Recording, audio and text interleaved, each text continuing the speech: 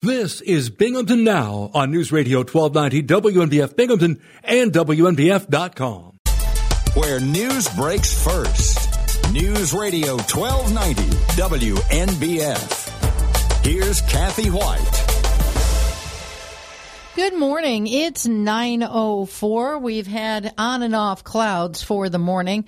The forecast today is calling for mostly sunny skies and a high near 90. Currently 72 degrees in Binghamton. The dew point is at 67 in the humid range. The National Weather Service is advising this last Monday of the meteorological summer is going to be a hot one, with the temperatures in Binghamton expected to be around 90. But combined with higher dew point temperatures, again, the temperature will feel more like the lower 90s, increasing the risk of heat-related illness. For people headed outside of Syracuse for the State Fair, there is a heat advisory in effect from noon until 7 p.m., with the heat index values expected to be in the mid-90s. Residents are advised to limit time outdoors in the heat of the day, take frequent breaks, and remain hydrated. The struggle to stay cool is going to be greater for people making the drive an hour north on Interstate 81 to enjoy the great New York State Fair this afternoon. The National Weather Service at Hancock Field says the feels-like temperature could be 5 degrees hotter than Binghamton for areas like Syracuse, Ithaca, Watkins Glen, Rome, and Utica. Much of the fairground is on paved surfaces, but visitors to the fair yesterday afternoon, where the temperatures were in the mid to upper 80s, said they found it helpful to take frequent breaks in the many air-conditioned buildings on the grounds. Tomorrow, the weather concern turns to possible thunderstorms, especially in the afternoon through early evening for the southern tier. Forecasters say a few of the thunderstorms could be severe, with gusty winds and locally heavy rainfall. WNBF First News Time, 9:06. An Endicott man will be sentenced in November after pleading guilty in the shooting of a man in the chest with a compound bow. Broome County District Attorney Michael Korchak says 20-year-old Carson Vanko pleaded guilty last week to the violent felony of attempted assault in the July 26th attack that reportedly happened during a dispute at the abandoned Vestal Hills Country Club. The Broome County Sheriff's Office announced that they believed that the site had been used by 23-year-old Beso Vanavongsa of Binghamton as a place to stockpile weapons and other property that authorities suspected was stolen. Vanavongsa was also found to be in possession of around 24 grams of methamphetamine. In the original news release, the sheriff's office said they believed Vanko, 21-year-old Savannah Perry of Endicott, who was also charged, and Vanavongsa knew each other, and that the two Endicott men conspired to ambush the Binghamton man. Vanko shot Vanavongsa in the chest. Vanko and Perry were each charged with felony assault and conspiracy. Vanavongsa was charged with weapon possession and criminal possession of a controlled substance. Vanko is expected to be sentenced to 8 years in New York State prison, followed by 5 years post-release supervision. The news release from the district attorney's office did not update the status of the cases against Perry or Vanavongsa. WNBF News Time, 9:07. A Syracuse man admits he broke into the Vestal Elks Lodge and stole an automatic teller machine almost a year ago. According to the office of Broome County District Attorney Michael Korchak, 40-year-old Philip Jackson pleaded guilty in Broome County Court to felony burglary and will be sentenced in December. According to the news release from the DA, Jackson broke into the Vestal Elks Lodge on the Vestal Parkway West and stole the ATM containing $6,100. Footage from the surveillance cameras was used to identify Jackson. Authorities say the Syracuse man had been arrested by New York State Police in the Albany area on unrelated charges. Korchak's office says Jackson will receive a sentence of 2 to 4 years in New York State prison when he is scheduled to be sentenced in December. A portion of Route 17C is being named in memory of a Johnson City patrolman who lost his life in the line of duty. Assemblywoman Donna Lopardo and State Senator Fred Akshar have announced a section of Route 17C in the village is being renamed the Patrolman David D.W. Smith Memorial Highway. The officer was killed in 2014 when he responded to a call about a distraught man near Wilson Hospital and was shot by the subject. Smith served in the Johnson City Police Department for over 18 years and had been awarded a certificate Certificate of Valor in 2002 for rescuing a boy from a burning building. The formal unveiling of the signage on Route 17C is planned for the fall. While students at Binghamton University are getting all settled in and have moved back in for the fall semester, their compatriots to the north and east are just getting back to work. It's Welcome Back Week for students at SUNY Broome Community College. It's been less than 10 years since on-campus housing became available at BCC, and the Student Village has been a choice for hundreds of students from outside the immediate Binghamton area, especially since its opening. SUNY Broome had its 9th annual move-in day for the residential hall over the weekend, launching events for the Welcome Week for residential and commuter students together. The week will include information booths across the campus off Upper Front Street, a campus-wide scavenger hunt, Welcome Back barbecue, and an outdoor movie screening on the first Friday of the semester. Classes begin today on the campus in the town of Dickinson. WMBF News Time, 9:09. The WMBF Twin Tiers forecast. There is a heat advisory that will go into effect at noon today for Tompkins County. For the rest of us, mostly sunny, a high near 90, partly cloudy tonight, a low around 70.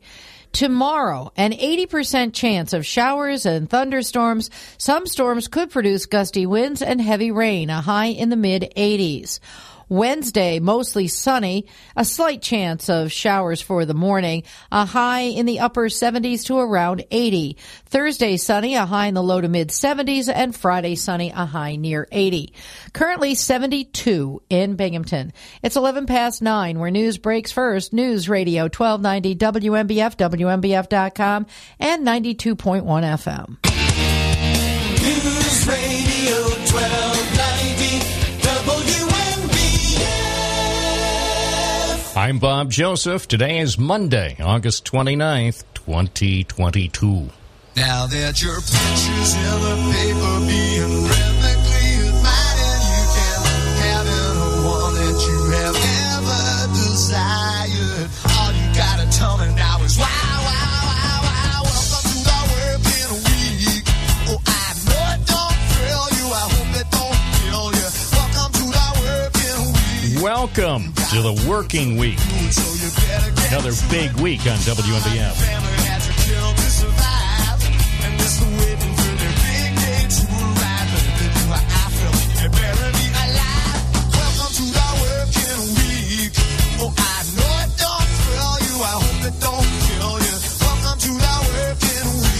Indeed, welcome to the working week. Bob Joseph working it with you on WNBF because in 2022, a work ethic is important. The phone number to call, 607-772-1290. We begin with DJ in Binghamton. Good morning. Good morning, Bob. Happy Monday. You know, nobody's going to know how good Bob Joseph looked in his Speedo because I did not see him at the Beach Bash. That Beach Bash was happening, Bob. It was rocking around the clock. Yeah, I was not able to make it there. I had a very busy weekend. Scheduling conflicts ensued, but I'm told that the Beach Bash was just a number one. Yeah, well, Endicott's too far to drive to Cole Park anyway. You don't want to go there, Bob. You know, it was great, man. I was surprised. But thing is, what disappointed me was when I got home, right, and Brooke Warpus, who I watch every night on Fox 40, she said, or somebody did, that there were s'mores. I missed the s'mores. I figured the paddle boat was $10 or $20. I didn't know it was free. They need more signs. I'm not complaining. It was great. Free paddle boat, s'mores, fried Oreos. The woman doing the fried Oreos had a lanyard on that said, "I love Jesus." Oh, my gosh. That was the best part. Anyway, it was great. The Beach Bash. I want to encourage Jared Cram, Broome County Executive, was it Jason Garner? I want to not to do that because it reminds me of his name. I want to encourage him to have more than just one Beach Bash a year. You think it costs a lot? Sure. How much do you think it costs, Bob? Oh, I have no idea. I just know it cost a lot. Who knows how much it cost? Next time the county executive is on the program, I can ask. There you go. The country band, I'm not in the country. I'm not a double HWK fan, but they were good. And the second band, One Way or Another, they did good versions of rock songs. The second band was really good, although I don't listen to secular music. They were a tight musical group. Porch Fest, I was disappointed. But Beach Bash was the thing to go to. Make sure everybody next year you get the Beach Bash and bug Bob Joseph so he comes. What seemed to be the problem with the Porch Fest? I don't know. Well, my friend was supposed to play. He was in a band called The Grown Ups. I watched him on YouTube. But his son said to him, Dad, it's my 9th birthday. I want to go to Legoland. Paul's probably listening. He listens, but he doesn't call in. So he took his son to Legoland. So I was going to sit in with those guys. And, I got a Jackson with a tremolo bar. Wicked Fast. And I was going to sit in with those guys when they do some blues riffs. But Paul went to Legoland. So. I like Beard of Bees. Beard of Bees. Perez. Yeah. Oh, my gosh. With all the same people. Powerful. And with the one guy, and I can't think of his name, but the one guy with his voice, every time that... With the black hair or Ralph with the beret? It might be Ralph. Every time he does some of those tunes, the AC/DC tunes, it makes my vocal cords like... Ooh, I mean, it hurts. I'm not even saying anything. I don't know how he does it, and he's been doing it for years. It's remarkable. That's Ralph. It's called a rip-off voice. He does a rip-off voice of Bon Scott and Brian Johnson from AC/DC, the two singers from AC/DC. Yeah, it's good. It sounds pretty cool. But that's Robbie Perez. Me and Scott Dickerson grew up with him, and I know all. They're great from here. So they're great. The energy, they're very good. Yeah, the energy good. They have. I saw them a little over a week ago down in Susquehanna. They played in Susquehanna at a barn. I didn't know. Down at the barn. I got to start saying Hana. Susquehanna. Yes. Rob, one of the best bands. What was their name? Oh gosh, kiss my mind whenever I'm talking to you. I lose the. Oh, metal something. One of the best metal bands ever here was. Oh gosh, so I'm thirsty. It's me and Catherine. I don't drink, but I encourage them to come cross over into Christian rock. I try to talk to them. Yeah, people should stop drinking. I know. Yeah. They love to drink all their beer and then drive in their big 3,000-pound Bullet and try to hit DJ when he's crossing the street. What's up with that? Come on, people. No, people should just stop drinking. They really should. But then, can you imagine what would happen to the local economy? The local economy would take a $3 billion hit if, say, starting tonight, people stopped drinking. Right. Court Street would close, brother. Forget about State Street, Court Street. Most of the streets in Broome County would be shut down. Now when I hang up, I'm going to think of that metal band that Robbie Perez played in years ago before he was ever... Well, if you think of it, send me an email. All right, I will. Right. Thank you, DJ. Okay, bye-bye. 918 WNBF, WNBF.com. So, did you go to the Porch Fest? Did you go to the Beach Bash? Did you go to a picnic? That's what I wound up doing. I went to a picnic, and I just got enjoying the picnic. So, the other thing, and I'm not going to be critical because that's not my style, I'm just going to say that sometimes when the temperature gets so hot, sometimes you don't want to necessarily go to a place where there will be crowds. I mean, even the Beach Bash, yes, it was on a beach and it was a bash, but maybe some people don't like crowds. I'm not big on crowds. I'll go to crowded places sometimes when it's necessary from a news standpoint, or sometimes, crowds. Yeah. I like places. I've often said if the Strawberry Festival down in Oswego, if they would do a special day of the Strawberry Festival, say like Sunday, have the main Strawberry Festival on Saturday where you get millions of people showing up in the village of Owego, and then have a special Strawberry Festival the following day and limit the crowd to 50 people at a time. Give everybody a wristband, and I would go to that one. limited attendance. And some people say, well, why? Is that because you're special? No, I'm no more special than anyone.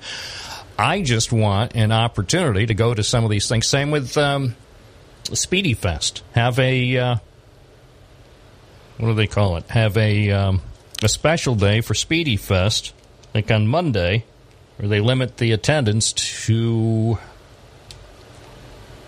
50 people at Otsego Park.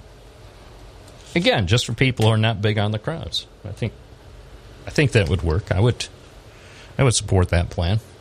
920 WNBF with phone calls at 607-772-1290. Gary from the West Side, good morning. Hey, good morning, Bob. Glad you had a good weekend. I did also. There's a local guy that does bus trips out of Binghamton. Can I mention who it is, or you'd rather not? Was that Tim and Mary? That's the one. Yeah, Tim and Mary. Yeah. I've never been on one of their trips, but they've been doing trips down to the games for a long time, haven't they? 25 years, and I tell you what, it's first class all the way. Tom Tarpino, local guy, super nice, and they take care of everything. They make the trip just fantastic. They give you all the instructions, tell you where, what's good food and how to get in and just things to get around. But I was down at the Mets Old Timers game, and it was a good weekend. It was a fun experience. It was a long day. But if anybody's interested, they go to basketball, hockey, football, and it's just a good experience. Well, maybe I'll try that. Years ago, this radio station, when we sadly were in the middle of carrying Yankees games, I say sadly because now I'm not a Yankees fan. I was then. But we used to routinely sponsor bus trips down to Yankees games, and it was a lot of fun. We would rotate. Say I might host a bus, Tony Russell would host a bus, Roger Neal would host a bus, or whatever. Maybe Don Daniels. This is going way back, Mr. Mike. So those were fun trips, and sometimes we would take maybe 2 or 3 busloads of people, WNBF listeners, down to Yankees games, and we had fun. Oh, yeah. You were younger then, and so it's a little easier to ride. That's the only issue is just sitting on a bus for 4 hours. But they do stop halfway on the way down. Do they? Where do they stop? Down in the Gap. Yeah, Delaware Water Gap. That's where I think that's typically where we usually stopped. I think there was a McDonald's, so we could, if we wanted to indulge in a Big Mac and feel presidential, we would get 10 Big Macs. They don't do that because they're kind of on a schedule, so they'll stop at the rest area. If you got to go to the bathroom, you can go, even though they have a bathroom on a bus, but you can go if you're, too shy or whatever, and just go in the By the way, I mean, it's nobody's business. I've never been a fan, maybe it's just me. I've never been a fan of the bathrooms on buses or airplanes. Is that just me? No, everybody does not like to go in there. But I mean, I know you got to do what you got to do, but it's the 21st century. Isn't there some way to, take the bathroom facilities on planes and buses and probably trains too? Can't we at least advance the technology and the beauty of bathrooms into the 21st century? Would it be that difficult? Any train I've been on, actually, they do have better bathrooms. It's just bigger, right? So everything is a space. Well, that's the other thing. So I'm claustrophobic. It's like you're going into a closet, and it's, I'm just saying, You bounce around back there, too, right? Well, and that's the other thing, which, especially on a bus, especially if you're driving or riding on a Pennsylvania highway. I don't know what it is about Pennsylvania highways, but maybe they do need Dr. Oz. Oh, Dr. Oz. With his crudité. Have you ever had crudité? I don't know what that is. See, Dr. Oz... Is it food? Apparently. I don't know what it is either. Let me look it up. Oh. Crudité, huh? Yeah. Sounds French. It is French. And so I'm looking it up now. So Dr. Oz, who wants people in Pennsylvania to choose him over the more... I was going to say, no. I'm trying to find the right word to talk about the Democratic candidate. He's more like us. We'll just say Dr. Oz, as far as I can tell, is nothing like you or I. You don't like Dr. Oz. I got that impression, but that's where we're heading in politics. I know. It's not a personality. No, it's not a question. Do I like Dr. Oz? I'm sure he's a pleasant fella, but yes, to your point, the point you were about to make is that's the way we're headed with politics. That's what I don't like. I want to clarify. Some people are under a misimpression that I don't like, say, Dr. Oz, or I don't like the former guy. Nothing could be further from the truth. I would personally enjoy spending an afternoon at Round Top or at Otsego Park with either the former guy or Dr. Oz. Because, again, I believe, completely separate from their worldview, their politics, which everybody's entitled to their worldview and their opinions, I believe both of them are good fellows. And it would be fun to spend an afternoon hanging out with both of them, say at Otsego Park, and, having Moxie, Diet Moxie, whatever. And I'm just saying this thing about Dr. Oz, he thought that he would be clever by shopping for ingredients for crudité and talking about how much they cost. First of all, the guy doesn't live in Pennsylvania, so there's one problem. I mean, if you're a New Jersey resident, you're running for U.S. Senate in Pennsylvania, that raises eyebrows. The other thing is, in this day and age, with high inflation and gas prices that at one point were $5 a gallon, who in Pennsylvania, especially the loyal Republican members, the backbone of Pennsylvania's GOP, who's going to be shopping for crudité? So this is the description, crudité. Of course, yes, you properly guessed, it's French. Appetizers consisting of sliced or whole raw vegetables, which are typically dipped in a vinaigrette or other dipping sauce.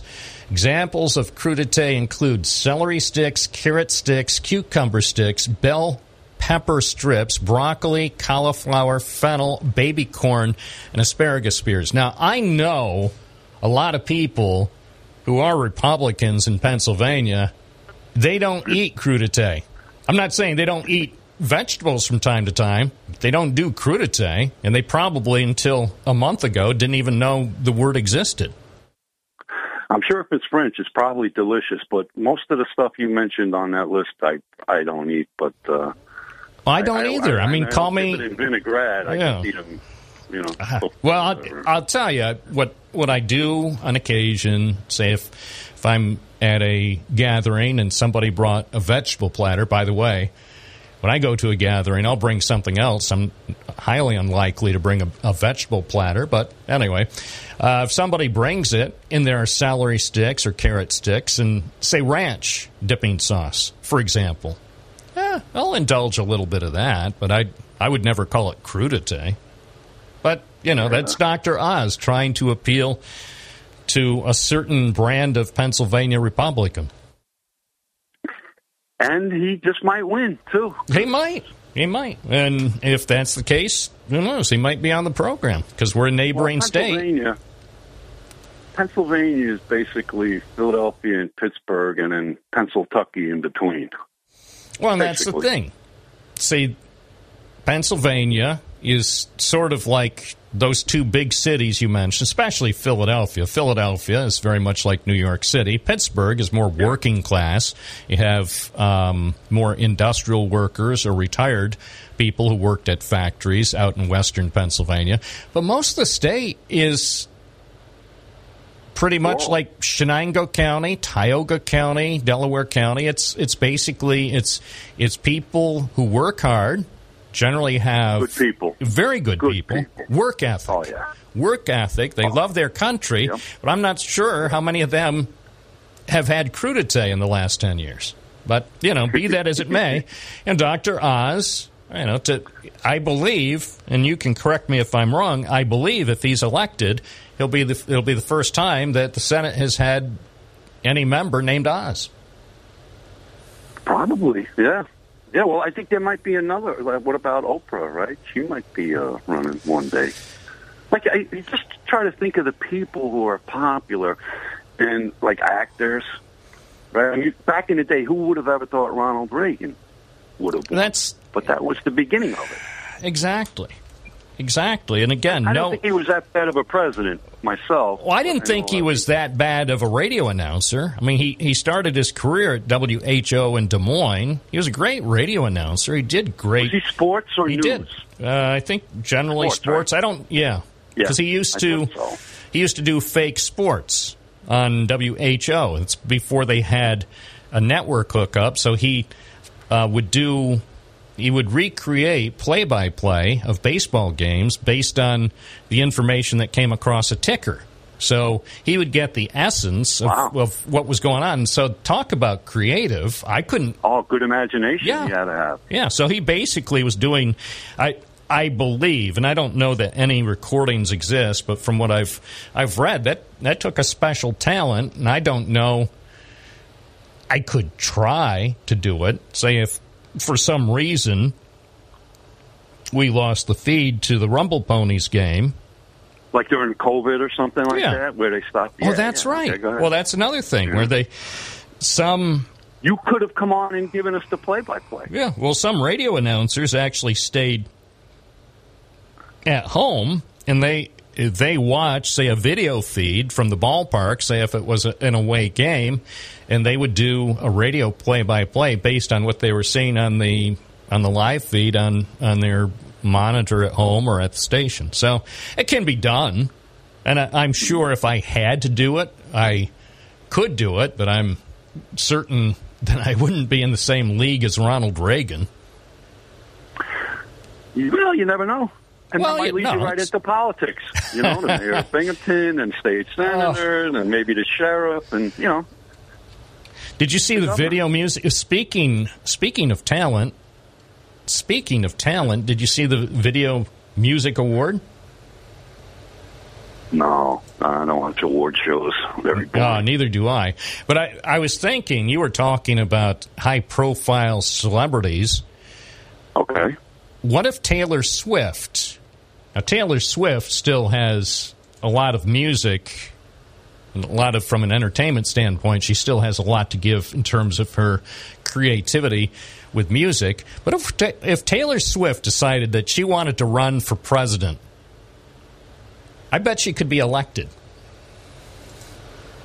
She's pretty popular. She seems like a great person, too, but great people don't make good politicians, right? No, but based on what I've read, she seems level-headed. But again, who knows? I mean, we don't know the truth. But what if Taylor Swift decided that she wants the Republican nomination for president in 2024? So it comes down to they have a crowded field again, like they did in 2016, where they had 30 or 40 people who wanted the nomination. What if Taylor Swift, by the way, I just had to look up her age, she could not run, as it turns out, in 2024 because guess how old she is now? She wouldn't be old enough. She's only 32. But say in 2028, if Taylor Swift wants to seek the Republican nomination to run for president, I would support that. I consider it because I think a woman should be president. And I'm not talking Hillary, but I'm talking a woman I think would be a great president. A talented woman. Better than a man. A very talented woman. I mean, she has already proven her talent. She has won more video music awards than most people. I haven't won a single one.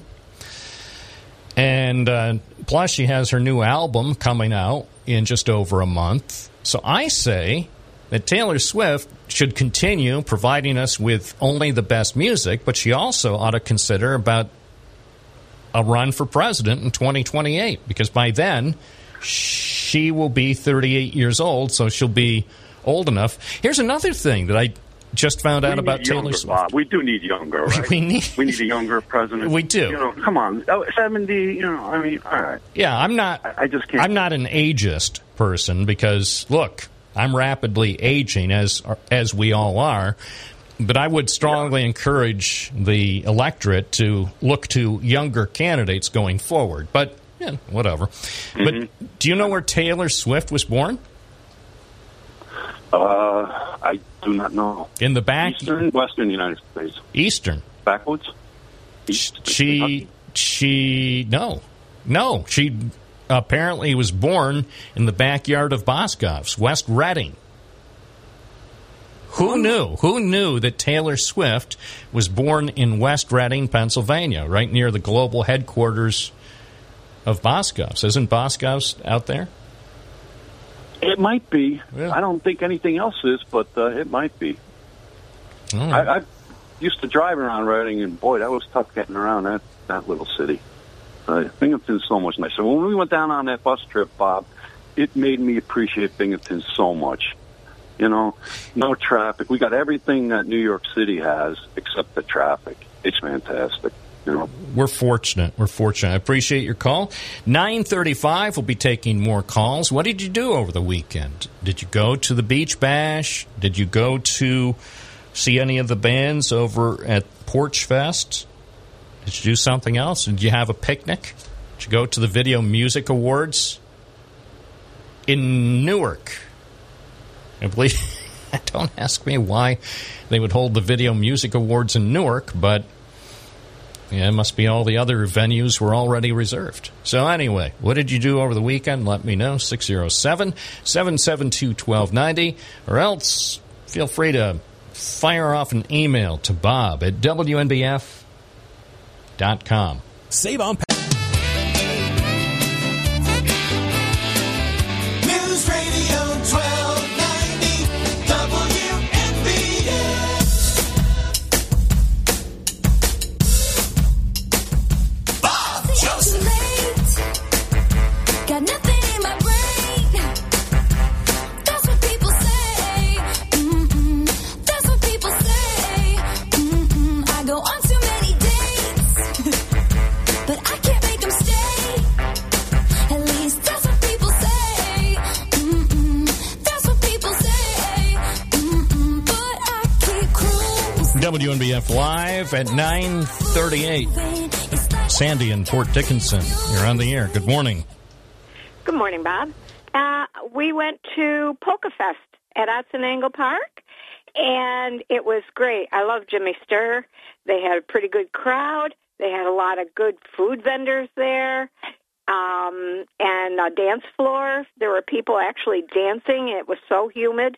I just tapped my toes. But anyway, we sat up on a little knoll under a tree, and there was a nice breeze, and it was just a lovely afternoon. I just wanted to let everybody know what they missed. Oh, thank you. So Jimmy Sturr was there. Yes, All and right. he's excellent. He's an excellent polka band. All right. Well, I saw him once on... Have you ever heard of ABC News? They have a... of course you've heard of ABC News, but they have another program you may not have heard of. It runs early in the morning. It's called World News Now. Tonight. No, World News Now. It's early morning. It's for people like me who apparently have nothing better to do. Occasionally, I don't anymore. I used to watch news sometimes early in the morning, but they have World News Now, and what they do on Fridays, I think they still do it. They've been doing this now for more than 2 decades. They have a little feature as they wrap up the week. It's called World News Polka. Oh. And Jimmy Sturr actually did one of those segments. And in the past, they've had different people do World News Polka. William Shatner one time, for some reason, from Star Wars. And who else? Well, they've had all sorts of interesting people. And, yeah, Jimmy Sturr did one of those. World News Polka. And actually... I might play a clip They probably would let us play a clip if I can find one on YouTube, because we're an ABC station, and I'll look for it and try to play one of the clips of World News Polka a little bit later this hour, because it's fun. It's sort of the thing with that newscast. It's sort of informal, because let's face it, in the middle of the night, who's actually watching news? You know, usually I assume inmates and janitors or something. You know, people at restaurants that are 24-hour restaurants or whatever. They don't have a big audience, so they can be a little less formal than, say, World News Tonight with David Muir. But I'll see if I can find a clip for that, because it's a funny little thing they do. It's sometimes they put a lot of effort into it, but Jimmy Sturr did one. I appreciate your calling in. Well, I know Bill Flynn loves Jimmy Sturr, and he promotes him a lot. Yeah. So, yeah. All right. Well, I appreciate your call. I'm glad you had a good weekend. I did. Thank you. 9:42 at News Radio WNBF. Let's take another call. Hi, WNBF. You're on the air. What's your first name and where are you calling from? Beverly from the town of Dickinson. Hey there. What's up? Well, it's Monday morning, so yeah, I know. It's another big week of fun and frolic here at the radio station. So I'm. Oh yeah. Say, which is the oldest school in Binghamton? I think now my sister and my two brothers and I went to Theodore Roosevelt, and my two daughters did. But isn't Binghamton Central one of the oldest schools? That might be the oldest. Because I got a notification that they want to close Roosevelt because it's deteriorated or what, I don't know. I was just wondering what the oldest school was. Well, I will say this. Central High School opened in 2015. So Central, the main part of the school, the original part, opened on September 7th, 1915. So it is 107 years old. Oh, okay. And the interesting thing about that, I wrote a story about Binghamton Central, along with Union Endicott and the old Johnson City High School. All three of those high schools opened on the same day in 1915. Isn't that incredible? Right. That's when this area was booming and zooming. We had Endicott Johnson factories. We had lots of other factories, so there were thousands and thousands of people coming into the Triple Cities. So they opened three high schools on the same day in September 1915. Well, they built that Theodore Roosevelt, I think, in the 50s, if I'm not mistaken. That seems about right, but I'm not sure. I would have to do some research. So aside, and Calvin Coolidge, the old Calvin Coolidge School was a fire trap, and us kids knew it. You're not talking about the one that they have now on Robinson Street. Erect stairs. Yeah, but not the current one, right? The current Calvin Coolidge School is okay, right? Well, as far as I know it is. But how come they don't keep up? Didn't keep up Theodore Roosevelt. That's what I don't understand. Well, it looks good to me on the outside, but they say that it's deteriorating.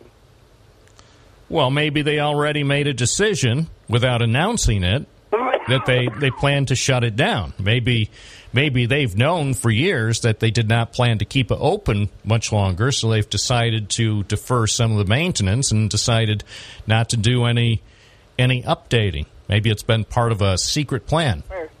I got a letter in the mail stating that they want to close Woodward Wilson School, Theodore Roosevelt, I think Thomas Jefferson. I think there's another one, too. Oh, Horse Man. Right. Well, they're not talking about closing all of them. Those are the schools that are under consideration. Apparently, the district is planning to close maybe one of them, not all of them. Well, it says here, it says the future of Theodore Roosevelt is the key aspect to the scenarios that are being considered to deteriorate in condition. Well, the problem with the schools right now, well, first of all, one of the things that they have to deal with is declining enrollment. So the school district has fewer students now than in the past. So ultimately, the decision has to be made about what to do regarding the existing schools. Does it make sense to keep old buildings open when there are fewer students in the district, or does it make more sense to close down one of the older schools and then try to save some money, maybe spiff up some of the other schools and make them in better shape, and then use only the number of buildings you really need right now? Yeah, well, why don't they take care of these schools?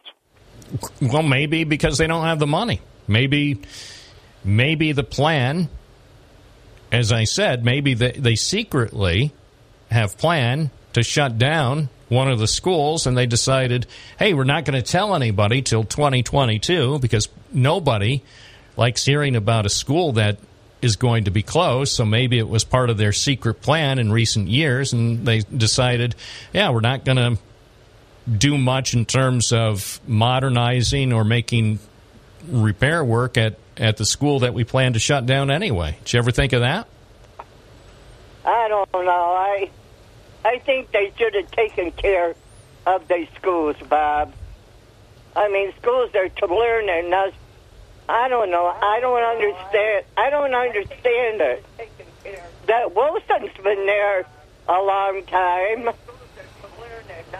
Yeah, well. And Horst Mann's been there a long time. Well, we know that the Binghamton City School District doesn't want to provide information on programs like this. You remember years ago when the superintendent, the current one, and even her predecessor, they used to come on the program all the time. They used to like talking about the school district. Right. But they don't anymore. Now, it's all secret. They don't want information to be disseminated on popular radio programs. Yeah, but they should talk about it.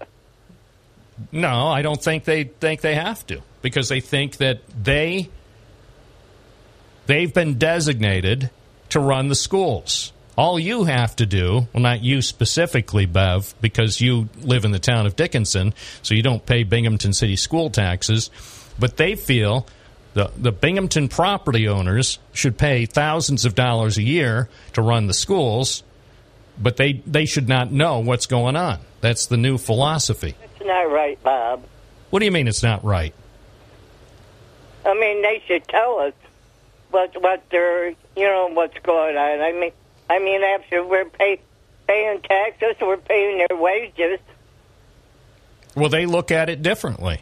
They don't feel they need to be accountable on a program like this, where they would have to come in, say with the school administration or school board representatives. They don't take advantage of the opportunity to come on this program to let people know what they're doing. Yeah. Hey, that's a trend. Have you noticed a trend? How a lot of public officials no longer want accountability? I know that. I think it's a shame. It's a shame. When I was growing up, school district officials had accountability. They would answer questions. Yeah, I know that, but... Oh, well, those were the days, my friend. I knew they would eventually end. It's 9:50. More calls coming up on this Monday morning. Bob Joseph, a true voice of reason for the people. 607-772-1290. You're listening to News Radio, WNBF 92.1 FM, 1290 AM, and streaming live at WNBF.com.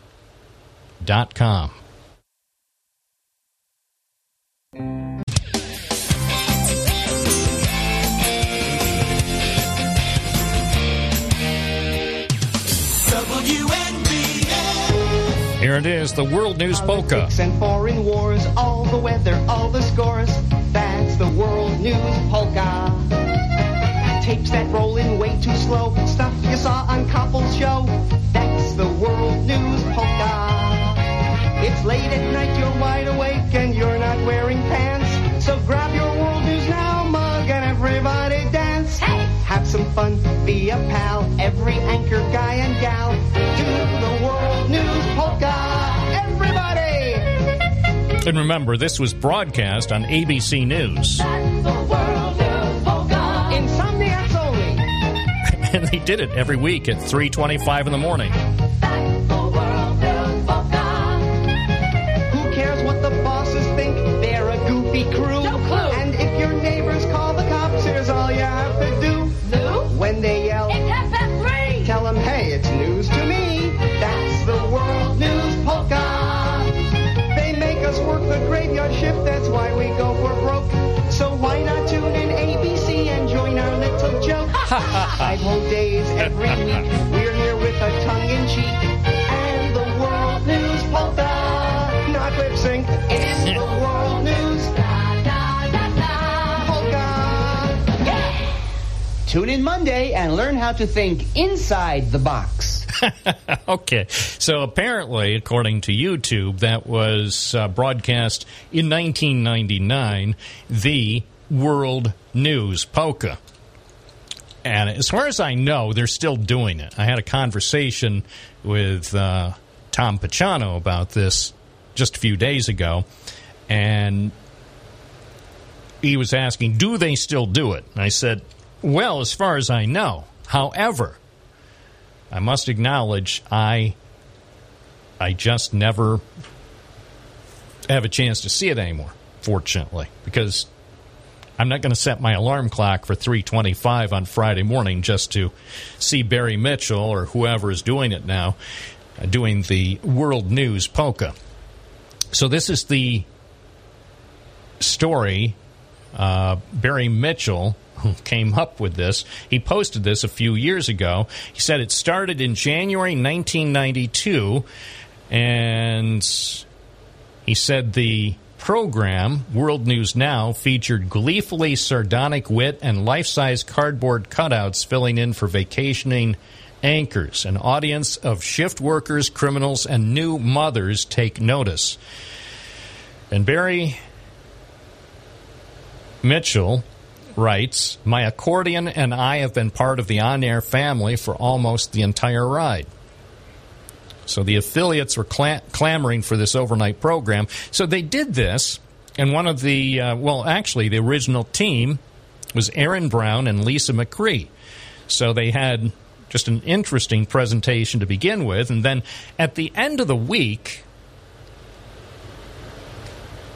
most networks used to, they rarely do it now because they think it's a tune-out, but most networks at the end of the week on their TV news programs would do a full credit roll so you could see the names of all the people who made the program possible.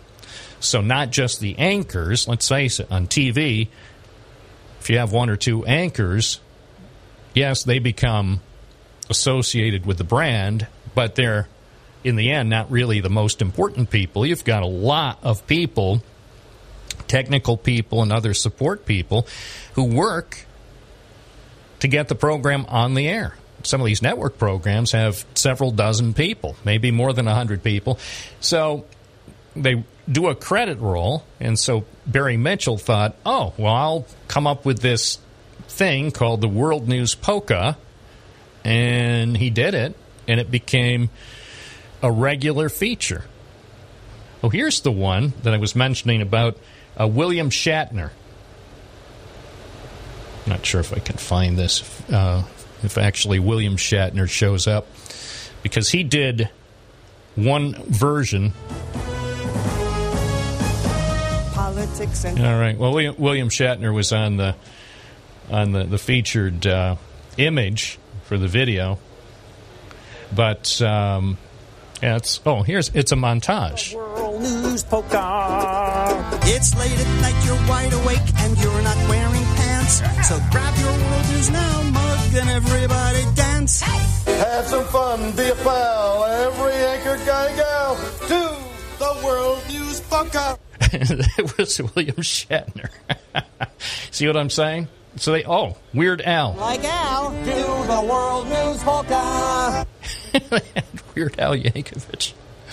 Anyway, so they had fun. That's back when fun was still legal on TV and radio. Now, in 2022, for the most part, fun is no longer allowed because of consolidation and other issues. So, at least we can have fun here on our Binghamton radio program. And we will have more fun as we continue on this Monday morning. I'm Bob Joseph on WNBF and WNBF.com. Bob Joseph on WNBF Binghamton. Where news breaks first. News Radio 1290 WNBF. Here's Kathy White. Good morning. It's 74 degrees at 10:04. The forecast for today, a hot one, especially for the end of August. Our temperatures should be in the upper 70s to lower 80s. We're projecting a high today near 90. Right now, the dew point is at 67. That's in the muggy range. So if we do hit that 90 degrees, it's going to feel more like the lower 90s. If you're headed up to the New York State Fair, Syracuse, it is going to be feeling even hotter. Could feel like the mid-90s down in Daga County as well as Tompkins County are going to be under a heat advisory starting at noon due to the hot temperatures and high humidity. A couple of Syracuse residents are facing numerous charges in Broome County after sheriff's deputies say they led authorities on a pursuit in a stolen vehicle through the city of Binghamton, town of Vestal, and back into Binghamton. The wild ride began when a sergeant noticed the vehicle that had been reported stolen in Syracuse driving south on Upper Front Street in the town of Dickinson shortly before 4:30 in the morning on August 21st. The sheriff's office says the sergeant attempted to make a traffic stop on the stolen vehicle, but it fled the scene. The officer gave chase. Once again, that was in the city of Binghamton, then into the town of Vestal, and then back into the city of Binghamton. And the pursuit was terminated due to the reckless driving of the stolen vehicle in that populous area. Short time later, the same sergeant came across a crash involving the stolen vehicle and another car at the intersection of Court and Water Streets in the city of Binghamton. The sheriff's office says the passenger in the stolen vehicle, 26-year-old Morgan Schoonmaker, was apprehended as he tried to flee on foot. 31-year-old Corey Murray was arrested a short time later. He was the driver. Authorities say the crash resulted in non-life-threatening injuries. Murray is charged with felony counts of reckless endangerment, criminal possession of stolen property, unlawfully fleeing a police officer in a motor vehicle, assault, and criminal possession of a controlled substance. He's also charged with misdemeanor and vehicle and traffic law counts of resisting arrest, reckless driving, speeding, leaving the scene of a personal injury accident, driving without a license, and inadequate muffler. Schoonmaker is charged with felony criminal possession of stolen property, felony criminal possession of a controlled substance, and misdemeanor resisting arrest. Broome County Sheriff's officials say an Endwell man was found with quantities of fentanyl and methamphetamine when they investigated a report of suspicious activity in a vehicle on East Main Street in the town of Union last Wednesday. According to the Sheriff's Office, authorities received a report at 7:30 p.m. August 24th of people in a vehicle who may be under the influence of narcotics in the area of 2105 East Main Street. Deputies say subsequent investigation revealed one of the occupants of the vehicle, identified as 46-year-old Jeffrey Prettyman, was in possession of quantities of fentanyl and meth, as well as packaging materials and scales commonly used to measure narcotics for sale. The authorities say Prettyman was taken into custody without incident. The other occupant of the vehicle was not identified in the Sheriff's Office news release, and there was no word if that person might also face charges in the future. Prettyman is charged with felony criminal possession of a controlled substance, misdemeanor criminal possession of a controlled substance, and 2 counts of misdemeanor criminally using drug paraphernalia. WNBF News Time 10:07. A Binghamton man is charged with felony drunk driving and other counts after Broome County Sheriff's deputies responded to a report of a motorist driving erratically on Upper Court Street in the town of Kirkwood shortly after 11:30 p.m. August 18th. Authorities say 33-year-old Andrew Allen reportedly was swerving across the road, hitting curbs and road signs, and not maintaining speed. Deputies found Allen in the area of 584 Upper Court Street and say the Binghamton man showed signs of intoxication. The authorities say he did poorly on standardized field sobriety tests and was taken into custody for DWI. Allen was also cited for moving from a lane unsafely and leaving the scene of a property damage accident. He was ordered to appear in court at a later date. WNBF First News Time, 10:08. A portion of Route 17C is being named in memory of a Johnson City patrolman who lost his life in the line of duty. Assemblywoman Donna Lopardo and State Senator Fred Akshar have announced a section of Route 17C in the village is being renamed the Patrolman David D.W. Smith Memorial Highway. The officer was killed in 2014 when he responded to a call about a distraught man near Wilson Hospital and was shot by the subject. Smith served in the Johnson City Police Department for over 18 years and had been awarded a Certificate of Valor in 2002 for rescuing a boy from a burning building. The formal unveiling of the signage on Route 17C is going to be held in the fall. WNBF News Time, 10:09. The WNBF Twin Tiers forecast. Again, a heat advisory will be going into effect in our listening area for Tompkins County starting at noon, and that will continue until 7 p.m. That's also going to be in place if you're going to the New York State Fair and outside of Syracuse, that they're expecting hotter temperatures than us today. As for our forecast, sunny today, a high near 90. Partly cloudy tonight, a low around 70. Tomorrow, an 80% chance of showers and thunderstorms. Some storms could produce gusty winds and heavy rain, a high in the mid-80s. Those showers and thunderstorms could continue into Tuesday night as well. Wednesday, just a slight chance of showers in the morning, mostly sunny and a high around 80. Thursday, sunny, a high in the low to mid-70s, and Friday, sunny, a high near 80. Currently, it's 74 in Binghamton. It's 10:12, where news breaks first. News Radio 1290 WNBF, WNBF.com, and 92.1 FM. News Radio 1290 WNBF. It's Monday morning, Bob Joseph live on News Radio WNBF.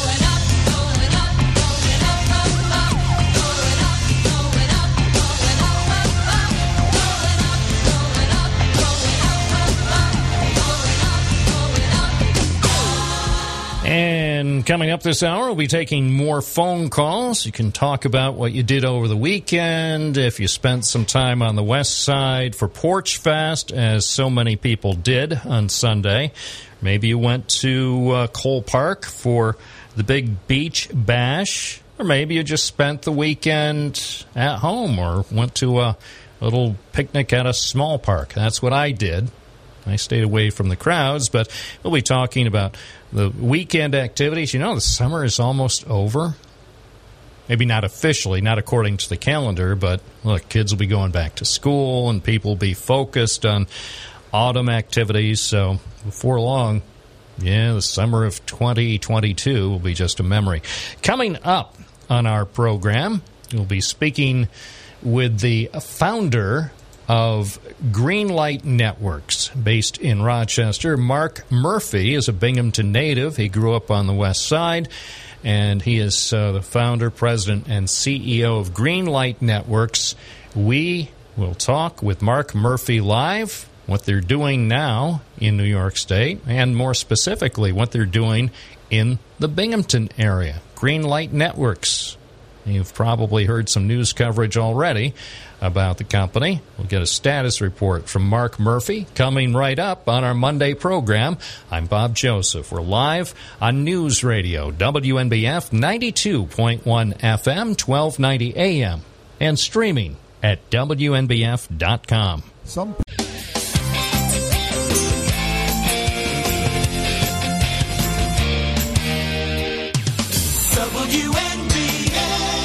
It's 10:15 on a Monday morning. This is Bob Joseph. We're joined now by the founder of Greenlight Networks, Mark Murphy, who joins us from the company's headquarters in Rochester. Good morning. Good morning, Bob. I really appreciate you having me on today. Well, I'm glad we have a chance to speak. and we'll talk about Greenlight Networks in depth in just a moment. First, though, a little bit about yourself. You're a Binghamton native. You grew up on the west side, so you're very familiar with probably the general coverage area of WNBF, and probably a lot of our listeners even are a bit familiar with your background when you were growing up here in Binghamton. Yes, I used to wake up in the mornings to Joe Sobel's AccuWeather forecast, and yeah, I grew up on the west side, went to St. Thomas Aquinas Elementary School, St. Pat's, and then Seton. My family still is on the west side, and among other parts of the six, I've got family on just about everywhere in the greater Binghamton area, and it's great to not only come down to see how we're progressing business-wise, but to be able to spend more time with family there. And I take it you must have spent some quality time at Rec Park. Did you ever play tennis at Rec Park? I did. That was our home court. That and MacArthur were our two places that we would play. Yeah, good question. Well, next time you get to Binghamton, maybe not this summer. They're still doing finishing touches on the new courts, the new tennis complex at Rec Park. There have been a few problems with the final surface, so they haven't been able to put this tennis court complex into use at Rec Park. But once it's done, it looks to me as though it'll be a very nice complex, and I'm sure it'll be something that you and your family will be able to admire. Probably, I would think, sometime next spring.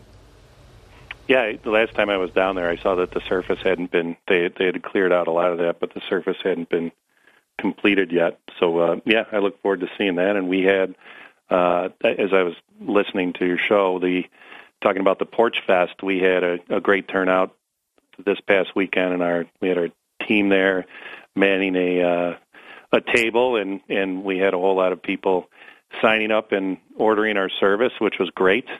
And one of our big things is being part of the communities that we serve. So we'll be at the Blues on the Bridge coming up. We're doing the Luma Arts Festival.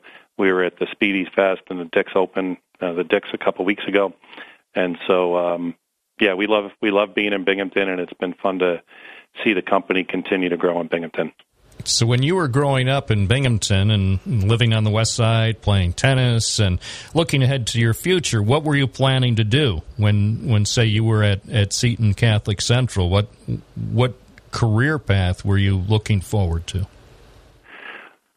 At the time, well, I went off to St. Bonaventure, not too far down the road from there. And, like a lot of kids, I really wasn't sure what I wanted to do when I grew up. The internet had not been invented yet. I don't think it was until 1995 that we started learning about that, when I was already at Rochester Telephone at the time. But, one of the things, I guess the closest thing to a future career was fiddling around with all my aunts and uncles' VCRs to get them set up and to make the clock stop blinking on the front.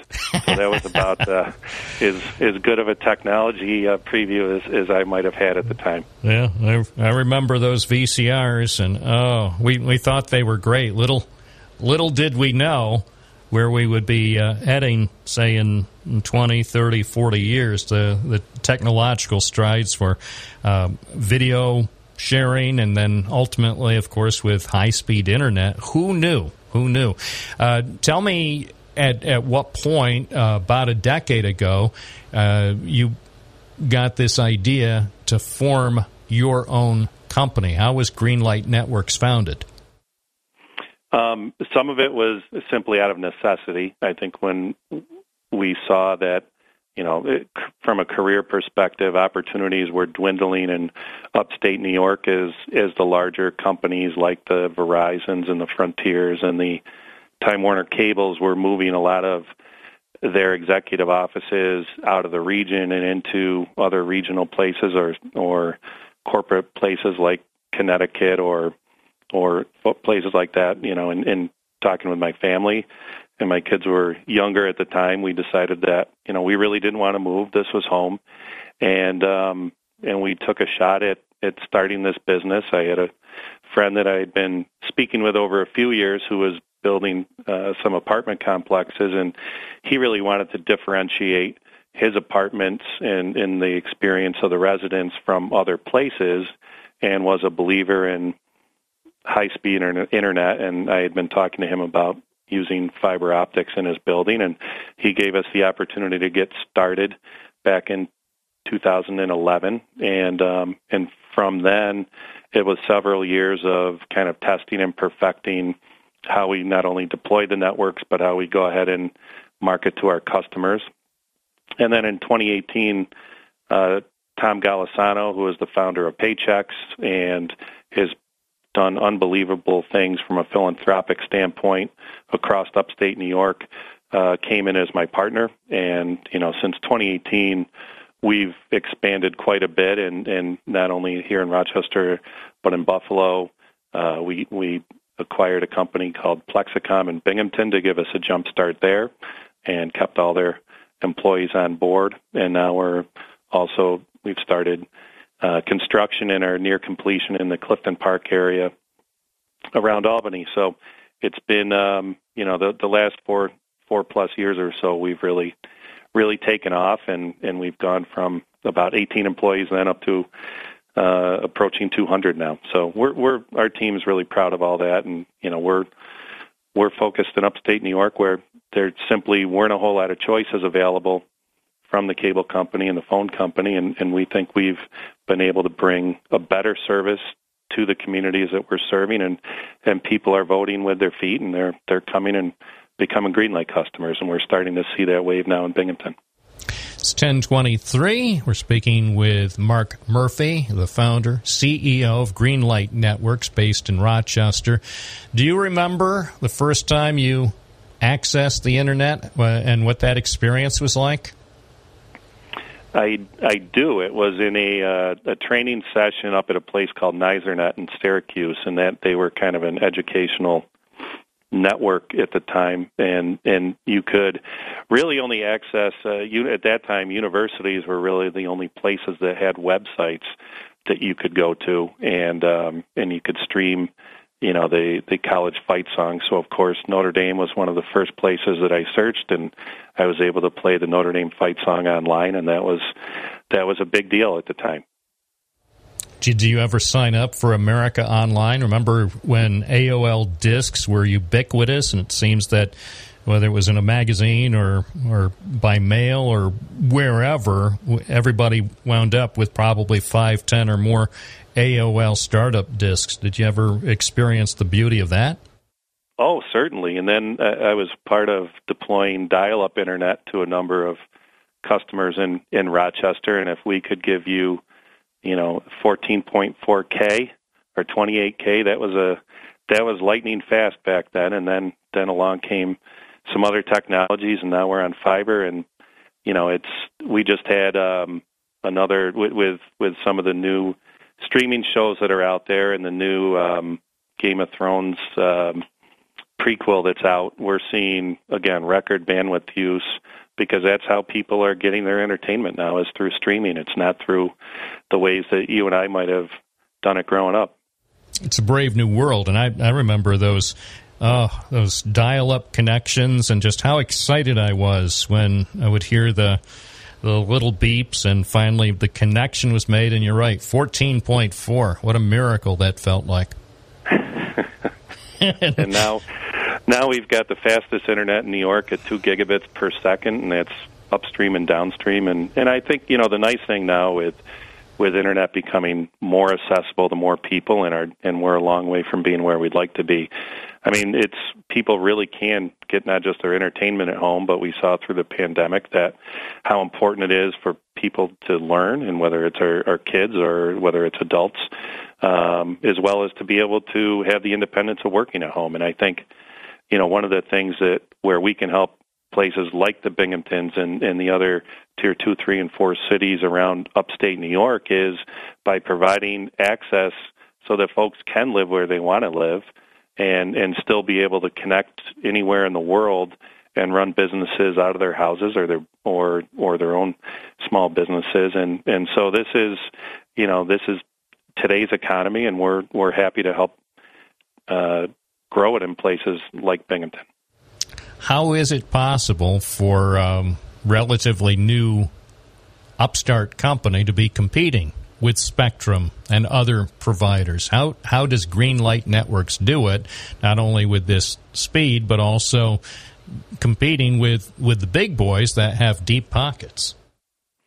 I think where we start is we just have a better product. We've got a better network in terms of fiber optics, so we're not using technologies that were deployed back in the 70s or the early 1900s. We're using state-of-the-art fiber optics to get directly into people's houses.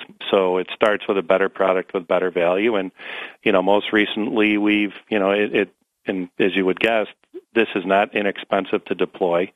So Mr. Golisano came along and provided a whole lot of capital to us, and now we're partnered with a company out of New York City called Oak Hill Capital Partners, who's committed to another $300 million for us to spend to continue to deploy around New York State. So I think we're using our size to our advantage, and we've got some great capital partners that can really help our business plan come to fruition. At the moment, here in the Binghamton market, the footprint, the availability will be limited. I'm sure there are some people listening who are saying, gee, I wish we could get Greenlight Network service now. And at this moment, here in August 2022, service is not available everywhere. That's right. Today it's available in Binghamton, Johnson City, Owego, parts of Vestal. The Plexicom acquisition allowed us to extend our reach pretty quickly. We'll be turning up. We're in the process right now of turning up another 3,600 or so homes in Enwell, Binghamton, and Town of Union, and that's ongoing construction right now. We just turned up service to about 1,800 homes in Binghamton and Johnson City. And then after, as we get into the fourth quarter, we'll be adding another 5,000 homes. So by the end of the year, we're going to be approaching probably, 10,000 additional homes from what we're servicing today on top of the 5,000 or so that we were able to acquire in the Plexicom acquisition. So, we have plans to continue to expand that construction over the next several years until we're able to serve the bulk of the population that wants to get our service. What's the biggest challenge the company faces? The biggest challenge, I would say, is getting predictable access to the utility poles.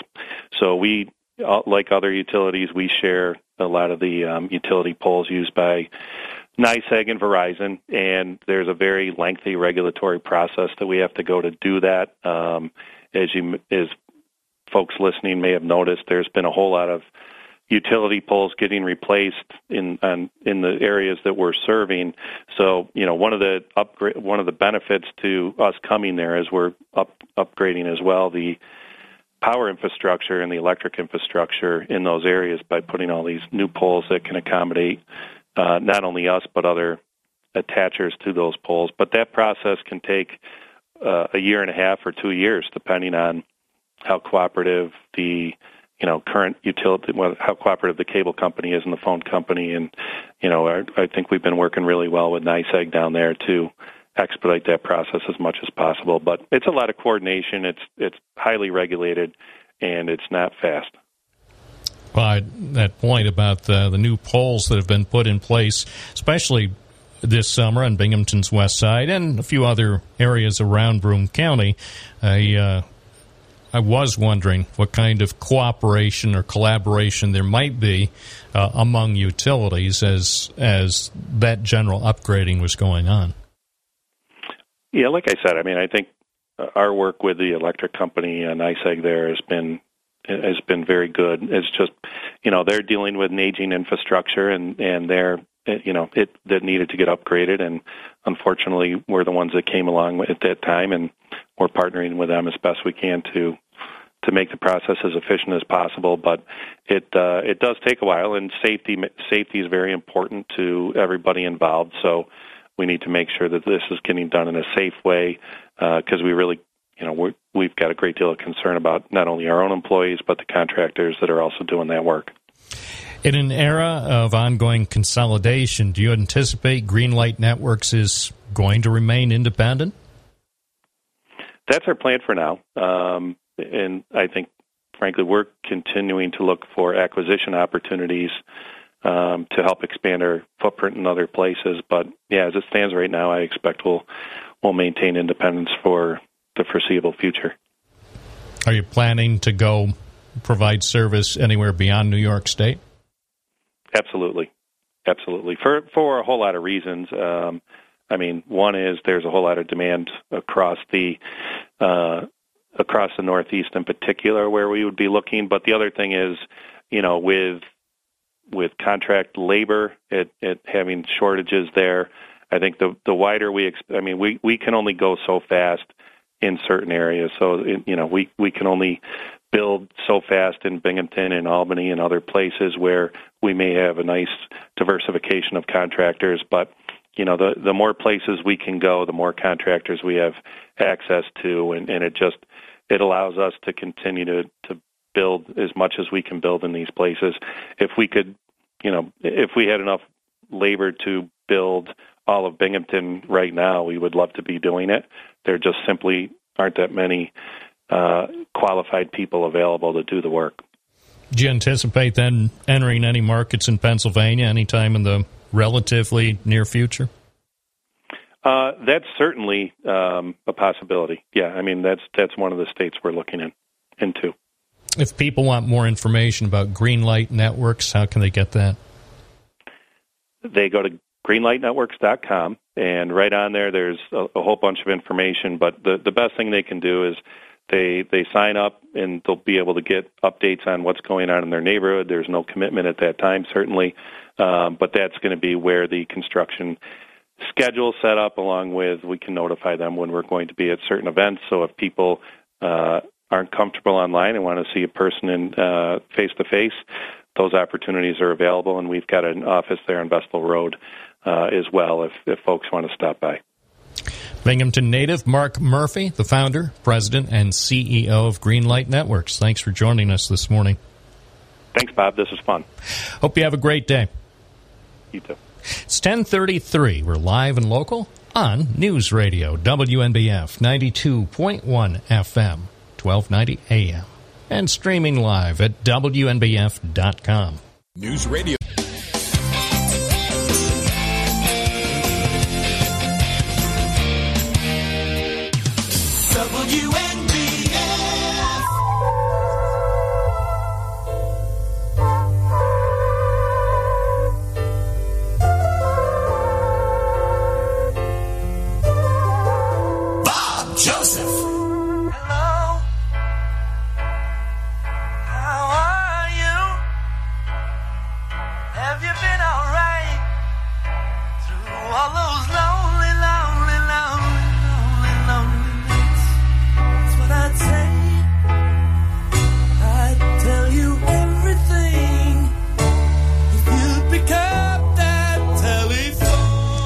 Pick up that telephone if you call 607-772-1290. How you feeling? Are you still the same? Don't you realize the thing? 1038 WNBF with Bob Joseph. And indeed, hope you had a lovely weekend. We were talking about the weekend activities, and there always is something to do around here. It could be Porch Fest or Beach Bash or Speedy Fest or a golf tournament or baseball games, which reminds me the Rumble Ponies are back in Binghamton tomorrow. It seems as though they've been away for a while now, which, as it turns out, they have been away for a while now. But they are returning, and that is good. Hopefully we can get to a few games this week. I think the weather is going to cooperate, so that's a good thing. What else is going on around here? Oh, the parking garage. Many people come up to me and they say, Raj, what is the story about the Boscov's parking garage? I thought that was going to be under construction by now. And I don't know. I don't know at this point when the construction will begin. I really don't know when the construction will end. I have this sense, though, that the parking garage is not going to be available for use by the start of the holiday shopping season, so I hope the people at Boscov's are okay with that, because I don't think they're going to have a parking garage for all the people doing their holiday shopping at this point, because holiday shopping season begins, of course, in less than 3 months. So the clock is ticking, and we will see what happens with the parking garage. I went over there on Friday, and looking from above, I see 1, 2, 3, 4, 5, 6, 7, 8, 9, 10, 11. Apparently 11 holes. I don't know what that's about, but I guess they're like craters. 11 craters on the site where the old parking garage was. So the guys from Gorick, all right, the personnel from Gorick Construction did, as they were hired to do, they removed the old parking structure, and I think they did it expeditiously. Of course, it was not a quick process. That was a big structure to remove, but they did. So if you look back, I think they started the demolition about 8 months ago. I believe the demolition project began on December 27th, so that was 8 months ago, and I think it took approximately 6 months to take down the 50-year-old parking structure, the one that was on the verge of collapsing. Let's face it. I don't need to go into specifics. Just let's face it.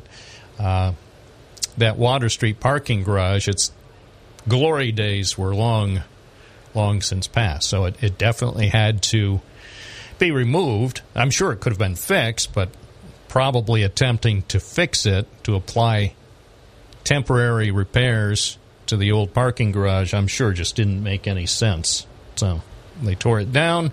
So now we await the construction of the all-new parking structure. And I received an email from Mayor Jared Cram. He indicated in his email that he expects to be able to provide some more details on the Water Street development project sometime this week. So stay tuned. The details may be forthcoming at some point in the not-too-distant future. And then we'll know when the construction can start for the new garage, which is supposed to have 549 spaces, and then later, after the parking garage is constructed, the plan calls for a 5-story apartment complex on top of it. So stay tuned for more details. 607-772-1290 is our number, and we go to the phones. Good morning. What's your first name? Where are you calling from? My name is Ron. I'm calling from Binghamton, New York. All right. Ron, if I may call you that, what's on your mind this morning? Well, you're a reporter, and you know a lot about our city and our area.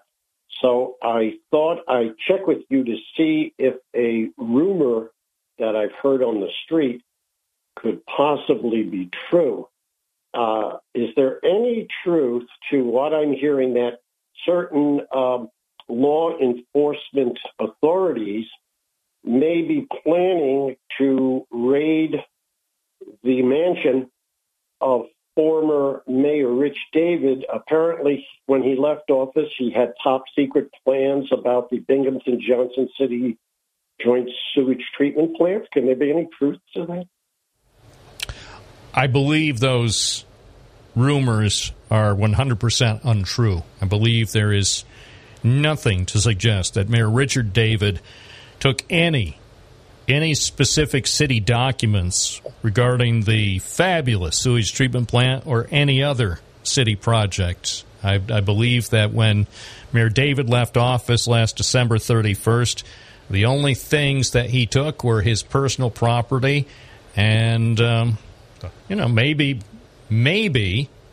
he took like one city envelope that said Mayor Richard C. David on it, probably knowing full well that would be a collector's item, and it really couldn't be used by the incoming mayor unless they bought stickers. So he possibly may, just as a personal memento for his 8 years of service to this great city, he may have taken a single envelope. I don't even know that he did that, but I think if he did that, he would have been, well within his rights to just take one, I'd say at the end of 8 years of service. I think that's the least the city could have given him. Yeah, well, I thought it was probably a wild rumor, but then I thought, remember back when the council person from the West Side, I'm forgetting his name, he surreptitiously was taking videos inside that plant. I knew that was a top secret installation. So, hey, you never know. I thought I'd check it out with you. So thanks for mentioning that. By the way, I still find it hilarious that they were calling that a top secret installation, and that I was not allowed as a reporter to take any pictures anywhere inside that place for my long-awaited tour. And by the way, I'm still grateful that I got a full tour, both from Binghamton Mayor David and Johnson City Mayor Deemy, as well as the people with the sewage treatment plant board and the contractors. I am grateful that they, I think, gave over an hour of their time to give me a tour of the plant, but I was very disappointed that nothing, aside from the entranceway, the entrance area where they were all gathered around, it was stunning. I thought maybe Mayor David and maybe the plant superintendent would be there to give me a tour through the place.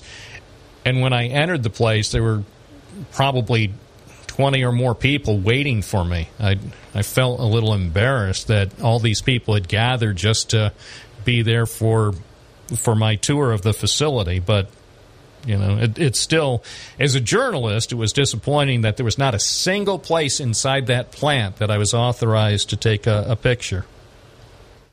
Well, all those people were there not for your guided tour, but of course to keep you out of certain Absolutely.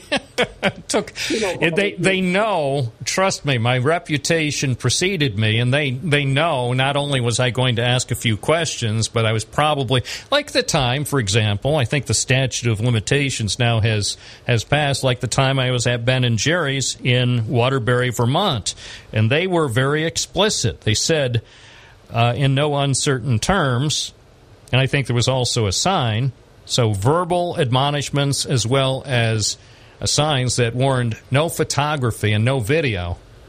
And of course, you know what I did on the plant tour, photography and video, because that's just the way I am. Well, you're incorrigible. Yes.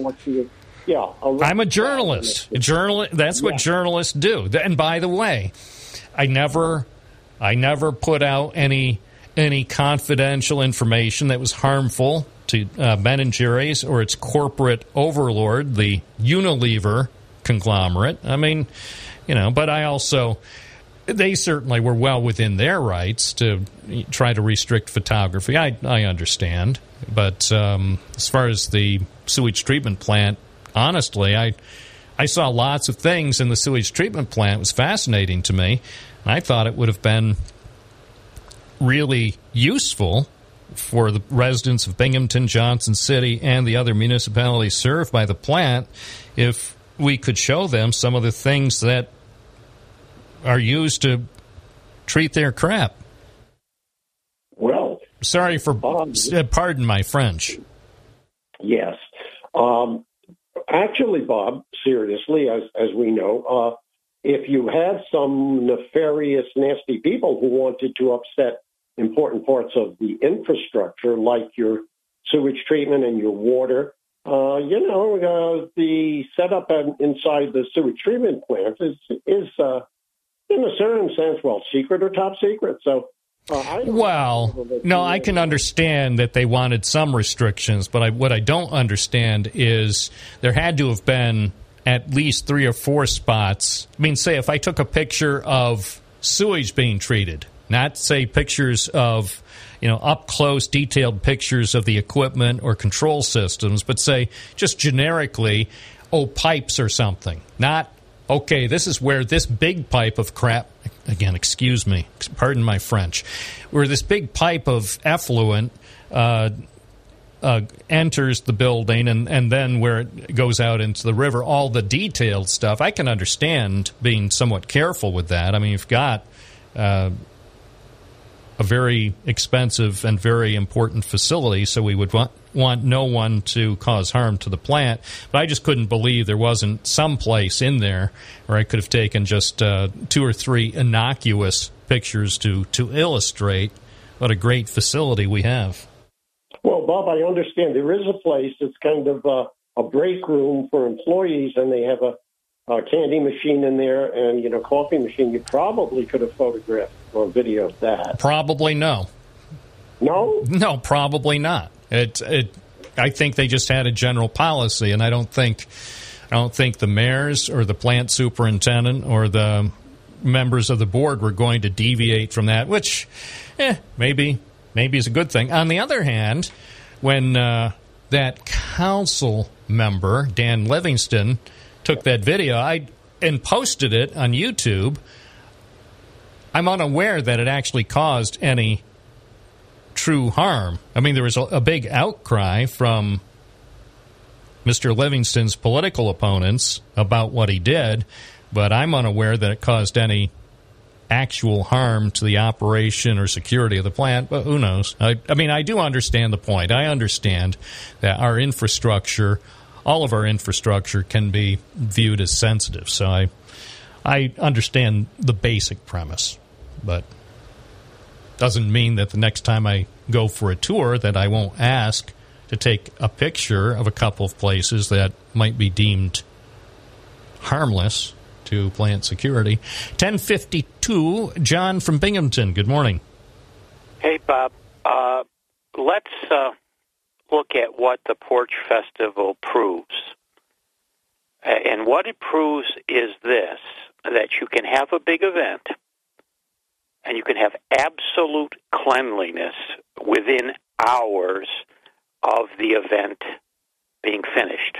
Now, you compare the sections of the West Side where Porch Fest yesterday was, where, as many as 1,000 people were hearing a band, and food was served and all kinds of good times were available. You compare that with the average Friday or Saturday night aftermath from downtown. I mean, there are still paper cups on Front and Main from 3 days ago, or plastic cups. So, it's all how you run things, and it's all the effort that you make. And I would suggest that the Binghamton University students put together some sort of trash crew, particularly the ones that don't imbibe, put some vests on with the Bearcat logo, and clean up this terrible mess that goes everywhere from Front and Main all the way down past the incubator. It's unacceptable to me that Binghamton has turned into such a pig pen. Well, yeah. And by the way, as a person who spends a lot of my waking hours in downtown Binghamton, I have to admit sometimes I'm disappointed to see the aftermath of fun times for students. By the way, I was a student once, and I had fun times, so I'm not against fun times for students. Heck, I encourage students to have fun times and also spend their valuable money with local merchants, but I too, sometimes am disappointed to see the mess that remains, and I think to your point, the suggestion you make, I think, is a very thoughtful suggestion for students. And I would think a lot of students actually would be inclined to pitch in to help clean up the mess. I think most students I talk to, they actually love our community, and I think they would, on a regular basis, help clean things up after weekend fun and frolic. I mean, you would need about 100 trash cans, and there's very attractive trash cans that are available. I don't understand this, and I think what it is you have the so-called youngest mayor in Binghamton's history, and he's got about as low of energy as an 80-year-old. I mean, this guy is so low energy. I mean, he's got to exert himself to blink his eyes. Oh, I think that's rather harsh, gratuitous. Well, that's what he is. He's a slug-a-bed, for crying out loud. He's a what? He's a slug-a-bed. Have you ever seen this guy? No. For a young guy? Are you kidding? Come on, man. Well, Anyway, that's it. All right. Well, I appreciate the suggestion, but I agree that many of the students would be willing to pitch in with some guidance.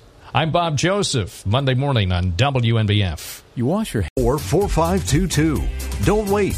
Call now. 800-324-4522. 800-324-4522. It's Monday morning. I'm Bob Joseph on WNBF Binghamton. It's where news breaks first. News Radio 1290 WNBF. Here's Kathy White. We're looking at another hot day for today, unusual for this time of year. We're going to have temperatures reaching into possibly the 90-degree area, but with high humidity, that could also make it feel like it's more like the low 90s. Have a heat advisory in effect for Tompkins County beginning at noon today. And the National Weather Service is advising this last Monday, the meteorological summer is going to be a hot one with the temperatures in Binghamton around 90, but with the higher dew points, increasing the risk of heat-related illness. For people headed just outside of Syracuse for the New York State Fair, there's a heat advisory in effect for them as well from noon till 7 p.m., with their heat index values expected to be in the mid-90s. Residents are advised to limit time outdoors in the heat of day, take frequent breaks, and remain hydrated. The struggle to stay cool is going to be greater for people making the drive an hour north on Interstate 81 to enjoy the Great New York State Fair this afternoon. The National Weather Service at Hancock Field says the feels-like temperature could be 5 degrees hotter than Binghamton for areas like Syracuse, Ithaca, Watkins Glen, Rome, and Utica. Much of the fairground consists of paved surfaces, but visitors to the fair yesterday afternoon with the temperatures in the mid to upper 80s said they found it helpful to take frequent breaks in the many air-conditioned buildings on the grounds. Tomorrow, the weather concern turns to possible thunderstorms, especially in the afternoon through the early evening in the southern tier. Forecasters say a few of those thunderstorms could be severe with gusty winds and locally heavy rainfall. An Endicott man will be sentenced in November after pleading guilty in the shooting of a man in the chest with a compound bow earlier this year. Broome County District Attorney Michael Korchak says 20-year-old Carson Vanko pleaded guilty last week to the violent felony of attempted assault in the July 26th attack that reportedly happened during the dispute at the abandoned Vestal Hills Country Club. The Broome County Sheriff's Office announced on July 26th they believed the site was being used by 23-year-old Beso Vanavongsa of Binghamton as a site where he had stockpiled weapons and other property that authorities believed to have been stolen. Vanavongsa was also found to be in possession of around 24 grams of methamphetamine. In the original news release, the sheriff's office said they believe Vanko, 21-year-old Savannah Perry of Endicott, who was also charged, and Vanavongsa knew each other, and that the two Endicott men conspired to ambush the Binghamton man, and Vanko shot Vanavongsa in the chest. Vanko and Perry were each charged with felony assault and conspiracy. Vanavongsa is charged with weapon possession and criminal possession of a controlled substance. Vanko is expected to be sentenced to 8 years in New York State prison, followed by 5 years post-release supervision. The news release from the district attorney's office did not update the status of the cases against Perry or Vanavongsa. A Syracuse man admits he broke into the Vestal Elks Lodge and stole an automatic teller machine almost a year ago. According to the office of Broome County District Attorney Michael Korchak, 40-year-old Philip Jackson pleaded guilty in Broome County Court to felony burglary and will be sentenced in December. According to the news release from the DA, Jackson broke into the Vestal Elks Lodge on the Vestal Parkway West and stole the ATM containing $6,100 cash. Footage from the surveillance cameras were used to identify Jackson. Authorities say the Syracuse man had been arrested by the New York State Police in the Albany area on an unrelated charge. Korchak's office says Jackson will receive a sentence of 2 to 4 years in New York State prison when he is scheduled to be sentenced in December. Reservations are being taken for the first evening meal of the Northern Broome Senior Center in 2 years. Northern Broome Cares, a program of the Rural Health Network of South Central New York, will serve the dinner August 30th from 4:30 until 6 p.m. According to the Rural Health Network, prior to the pandemic, the once-a-month dinners in Whitney Point served around 100 meals and served as a social outlet for Northern Broome County residents for over 2 years. Tomorrow's dinner will feature catered pulled pork and potato salad from Steve's Backyard Barbecue in Whitney Point. There will also be live music. Reservations again required. Call Heather Bush at 607-692-3405. The WNBF Twin Tiers forecast, mostly sunny today and a high near 90. This is where news breaks first. News Radio 1290 WNBF, WNBF.com, and 92.1 FM. News Radio 1290 WNBF. And it's Monday morning. Bob Joseph, WNBF, taking calls at 607-772-1290. 607-772-1290 if you would like to talk on the air. I don't have to leave anymore. What I have is right here. Spend my nights and days before, searching the world for what's right here, underneath and unexplored islands and cities I have looked. Well, good news. They scrubbed the attempt at launching that moon rocket. I say it's actually great news. When I heard very early this morning, from the earliest moment that I woke up and was monitoring the situation down at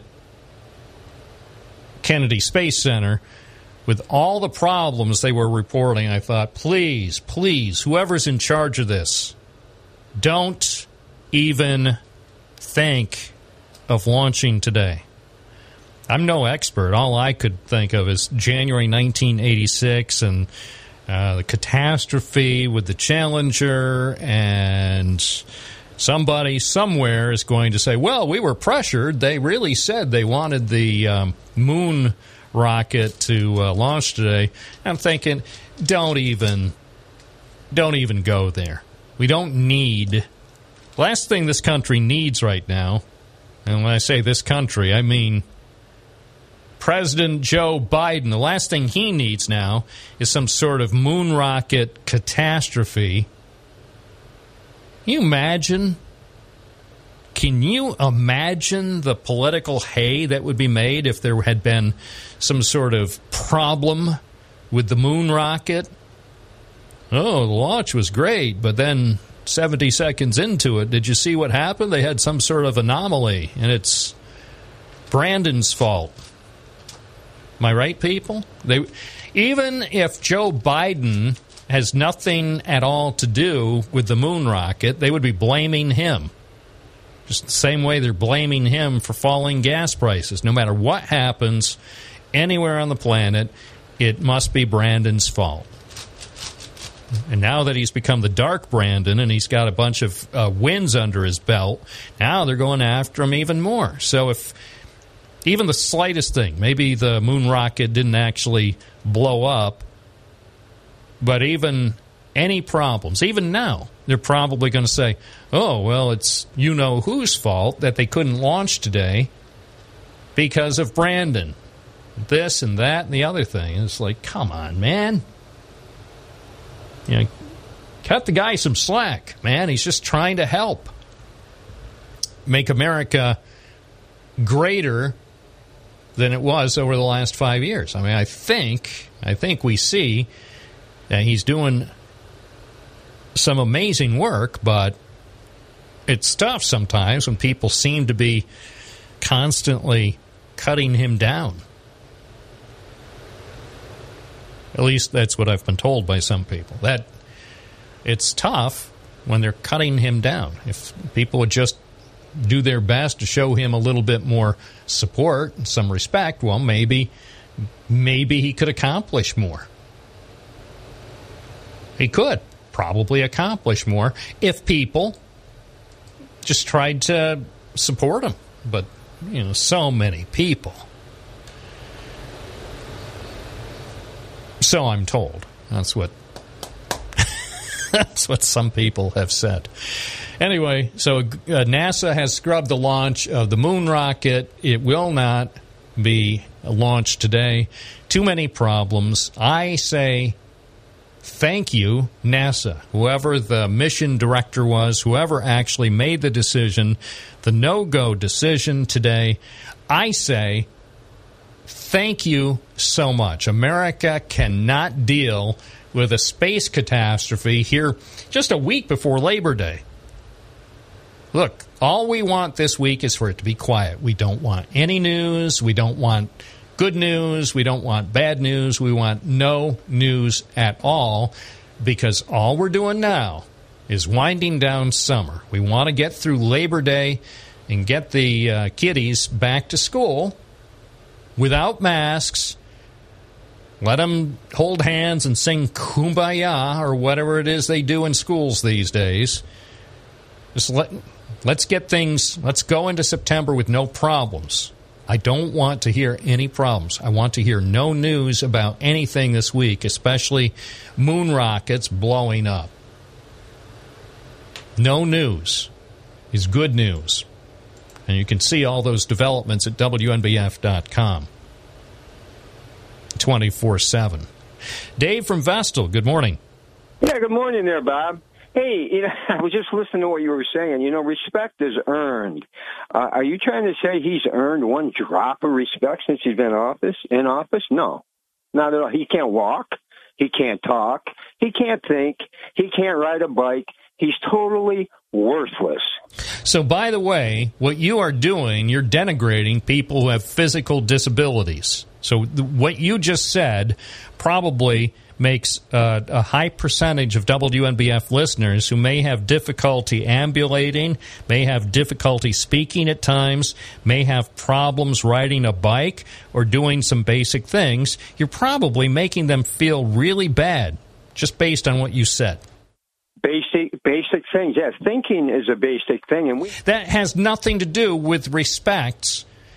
Joe Biden deserves respect. He may be older than you. He may be older than me. Remember when we were growing up, we were advised to respect our elders. Okay, put it this way then. The job he's doing deserves absolutely no respect whatsoever. How's that sound? Is that better? That's your opinion. Okay, but is that better than what I said? Yeah, it's a lot better, because what you said initially was criticizing the guy for things over which he has no control. People, including some younger people too, let's face it, some of these infirmities or frailties that can visit us can happen even when we're at a relatively young age. So chronological years sometimes has nothing to do with the conditions you discussed. But what you did was denigrate a great man from Scranton, no less, for some of his physical characteristics. And to me, that felt very unfair. You know, you amaze me sometimes how you say some things with a straight face. I know I can't see you, but I know your face is straight, but I know your fingers are crossed while you're saying it. Anyways, the next topic, Bob, dumb bashing Biden. I got a question for you. Do you agree that cats should be able to roam the streets free? Do we have leash laws for dogs? Do you like the idea that cats can go wherever they want and do whatever they want? No, absolutely not. I'm glad you agree with me with that, because I've had a terrible problem with cats, Bob. They slither around the outside of my house, and they seem to urinate in the same areas. And when I open my window, you want to let fresh air in the house. To me, there isn't a worse smell. I mean, I'd rather live next door to a sewage treatment plant than smell cat urine. It drives me crazy. It's just. And years ago, I had indoor-outdoor carpet on the roof part of my deck, and they were coming around urinating. No, I had to rip it up, and then it's down into the wood. Just a massive problem. I don't know what can be done. What's your suggestion? Call the police. 911. 911 police emergency.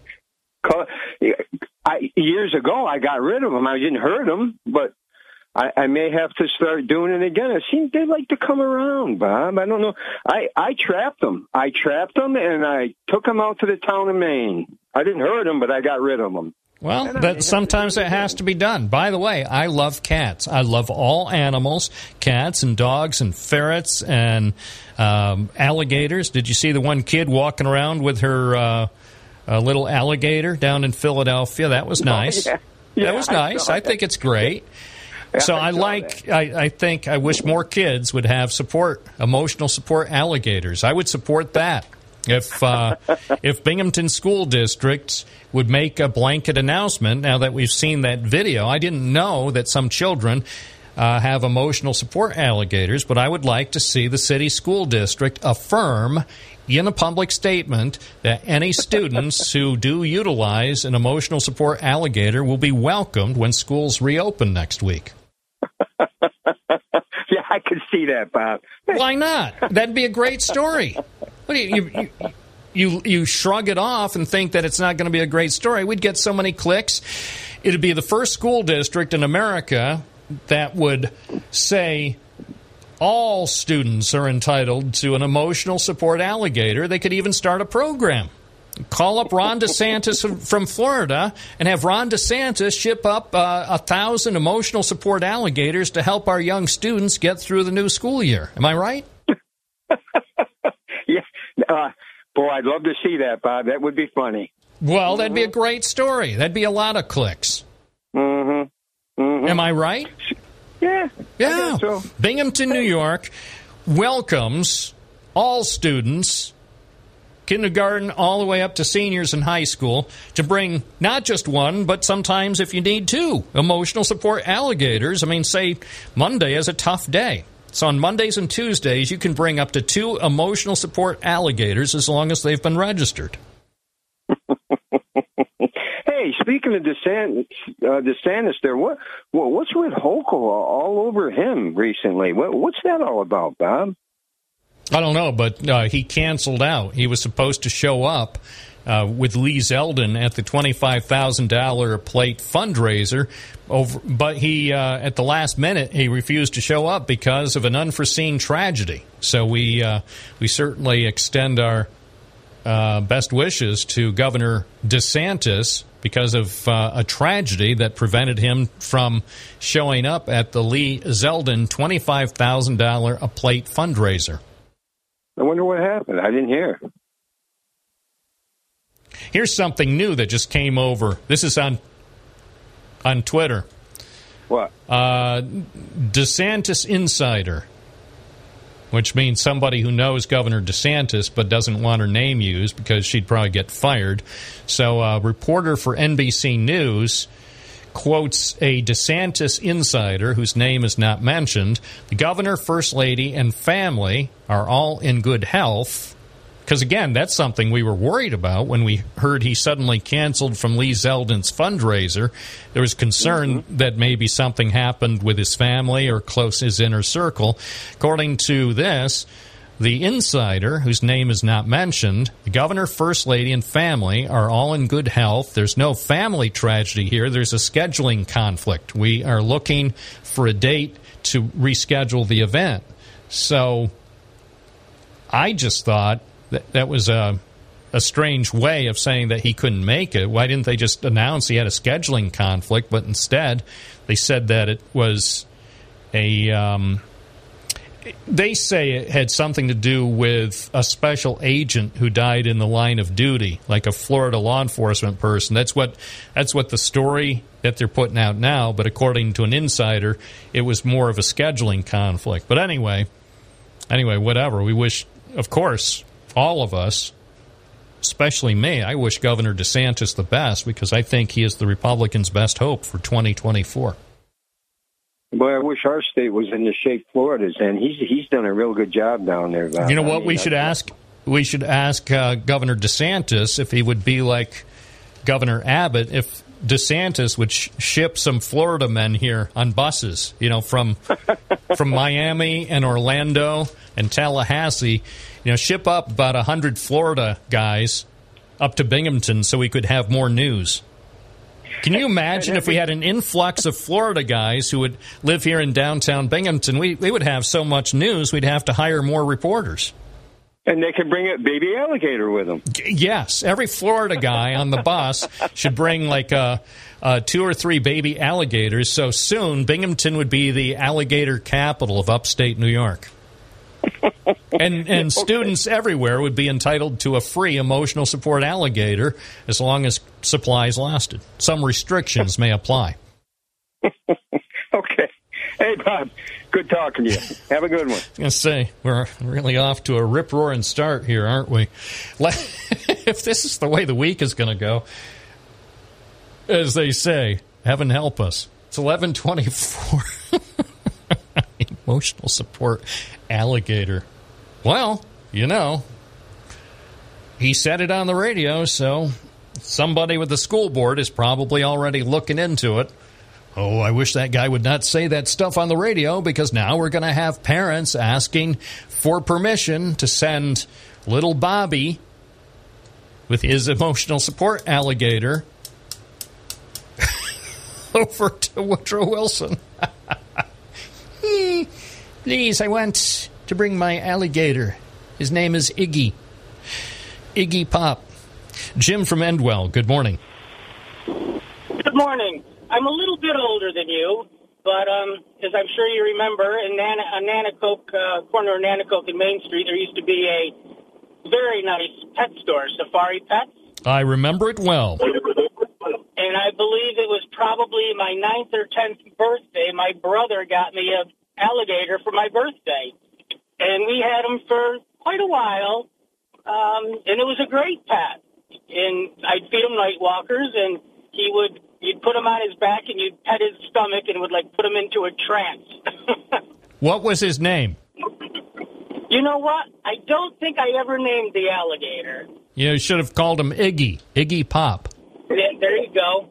And I mean, back then, I don't know if obviously you remember Safari, but they had everything. And growing up in the 60s, we had everything from rabbits, chickens, guinea pigs, iguanas, alligators, horned toads. I mean, you could go in there and buy almost anything. We got a skunk. Ah. I remember they used to have those little squirrel monkeys, and I wanted one of those monkeys so bad, but never did get a monkey. I remember. Oh, that was a great store. There was 2 or 3 of them in the area. I know there was one in Binghamton as well. I think they may have had one in Johnson City. Johnson City, yeah, right on Main Street. So how big did your pet alligator get? About how long and about how many pounds do you think your pet alligator wound up? It probably got to about 2.5, 3 feet. And we kept him in the basement most of the time. I had a big aquarium set up for him. And actually, he came to a kind of a sad death. We went to a picnic on a Sunday like we did every week back then. And I'd keep them outside in the summer, like in a big aquarium thing. And our neighbor had come over to visit the alligator, and evidently she thought it was like a fish. So she filled up his aquarium with water, and we got home, and the poor little guy had drowned. He's like, must have been trying to tread water for however long we were gone, and finally he drowned. Oh, my goodness. Well, I'm sorry that's the way it ended, but thank you for sharing that. And, of course, being a 10-year-old boy or whatever, my father and I skinned him out and salted him and kept his hide. Oh, I thought you were going to say, yeah, you cut him up and then took him to the Speedy Fest recipe competition. I did have alligator sausage at Disney World once. Tastes like chicken. Yeah, it tastes like alligator. I did have alligator meat once, and you're right. It tastes very much like alligator. So did you live close to Safari Pets? No, I grew up on the north side of Endicott. Oh, okay. All right. Well, appreciate your calling in. That was one of the nice little shops. There were plenty of nice shops back in the day in the Union District. Yeah, yes, there was, between Washington Ave and Union. Different world. Yeah. All right, Bob. Well, Thank you. Have a good morning. Thank you, Jim. Appreciate the call. 1128. Vinny from Binghamton advising I had better fasten my seatbelt. Yeah, Bob, I wanted to talk about, this just another thing. I don't know why this even hit me, but this is just another thing of our society and giving these stages to everything that's wrong. A&E has a new show coming out. It's called Fasten Your Seatbelt. And hopefully it doesn't last long. But what this show does is it almost glamorizes or try to get some humorous of what goes on in our airports. Grown-ups yelling, screaming, being rude to each other, flights getting canceled, planes getting turned back around. People, like 99% of the people that get on a plane are fine, except for you get this one jerk that wants to hold everything up. And this is a show that's about to come out. I think it's on right now. I think it started in July. Yeah, I'm looking it up now. They're apparently up to episode 8. This is how the show is described on the company website. Fasten Your Seatbelt tells the true stories behind the most incredible moments from airports and flights. Air travel is a universal experience that often elicits a powder keg of emotions, whether it's caught on surveillance cameras or by cell phones of fellow passengers. The host will take viewers through moments that range from unbelievably shocking to humorous and heartwarming. Now, after 9/11, we didn't act like that. Nobody acted like that after 9/11 because we saw the seriousness of what happened. And now here we are in 2022, grown-ups acting like fools at an airport. And it's like, what is going on with people? Why are you going to give stages to these people? And you've got all these lunatics. So now what's going to happen? You're going to see this probably just start to spread unless the show's canceled or we just don't even watch it because it's garbage. But this is more and more, and we talk about, the youth and video games and violence and all this. This is part of it, too. These are all grown-ups. There's no kids on this show. These are all grown-ups. And the young people see us acting like fools at an airport. And I guess this is another piece of the puzzle of our society, of what's going on. There's so much crap out there. And, boy, I'll tell you, hold your kids tight. I've got two of my own. Hold them tight. Talk to them every day because, man, the nonsense that is out there, it's just unbelievable. Unbelievable. Well, I don't watch much TV. I'd never heard of this. I'm glad you mentioned it in case it comes up during small talk at a party. At least now I'll know what's being referenced. I find the whole premise to be disturbing at best. It's not even about freedom of speech or it's not even political. This is about society. Really? You want to do a show on yelling and screaming and rudeness at an airport? This is the way the terrorists came through. They came through the airport and they got through. Yeah, It's based on what you mentioned and what I'm reading online. It's troubling, but not surprising. When you look at the type of shows that we've been treated to, I would say since there was a so-called reality show, it was one of the worst shows based on the promos I saw. It was The Apprentice. I never saw the show, but I remember seeing promos for it on the great NBC television network, and they had this blowhard who was apparently the star of the show, and the whole premise of the show seemed to be just truly embarrassing, and I thought, whoever green-lighted that program for NBC TV network should have been fired. I mean, since then, it's... You know what I say, Vinny? I'm saying we are witnessing right now in this country with so-called entertainment like that, we're witnessing the race to the bottom. It is. It really is. It's just, I'm like, I just can't be the after effects. And I keep thinking of 9/11 and how right after 9/11 we were so, hey, we'll stand in line, we'll take our shoes off, we'll do this. And since then we've had things where you can go with the TSA, you can go get there so you don't have to stand in line and take off your shoes. And then when they come out with this nonsense, let's show all the jerks in an airport, the ones that hold everything up, the ones that are screaming. I've got my grandchildren here, and this person is yelling at the line about their ticket, and I'm trying to explain to. I mean, this is and this is what I'm saying. The young are watching us. It's a shame. It's a real shame. I appreciate your calling that to my attention so I can call my cable company and ask them to take the necessary action. 11:34 on WNBF. Kathy from Endicott. Good morning.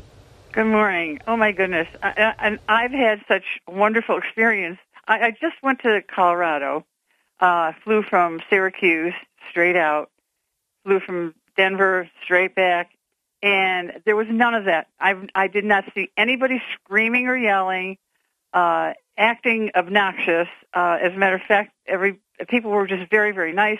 I had a backpack that I had to put up above. A gentleman said, "Can I help you with that?" Yes, thank you very much. People letting other people go ahead of them to get. I just, Vinny. I'm beginning to wonder about Vinny. It's just kind of weird. I've never had that experience. Well, what he was pointing out is they made a TV show out of the aberrations. Vinny was not encouraging it. Vinny was calling attention to the fact that some apparently quick buck artists sold this show to a cable company, and they're passing that off as entertainment. Vinny was not recommending it. He was condemning it. No, I know he wasn't recommending it, but what I'm saying is that my experience at the airports have been very, very positive. So, well, same here. Maybe I'm just lucky. I don't know. No, I think the vast majority of experiences that people have at airports are the as you describe. I think this show, let's face it, this is a big country, so and thousands of people fly every day, so inevitably somebody is going to, especially now that we all have phones, somebody will capture on video someone having a bad moment in an airport, but that's a rarity compared to what some people might think based on this type of program. Yeah, I know. It's a shame that, things like that are even let on TV. Well, any of those programs that supposedly are showing real people, like Housewives of here, Housewives of there. First of all, they're not housewives. Right. Yeah, we know exactly what they're up to, and it's garbage. And they just keep putting on more and more and more garbage shows like that really, they are not reality. They call them reality shows. They are not reality. And I feel badly for the people who are watching that and actually think, wow, that's how life really is? Yeah, no. Exactly. Kathy, thank you for your call. Thanks a lot. Yep. Bye-bye. It's good to hear voices of reason. That's what this program is about. We bring you voices of the reason so you can realize what you might see on TV or hear on other talk shows. That's not the real America. This is the real America. I'm Bob Joseph, the host of Real America on WNBF and WNBF.com. You wash your...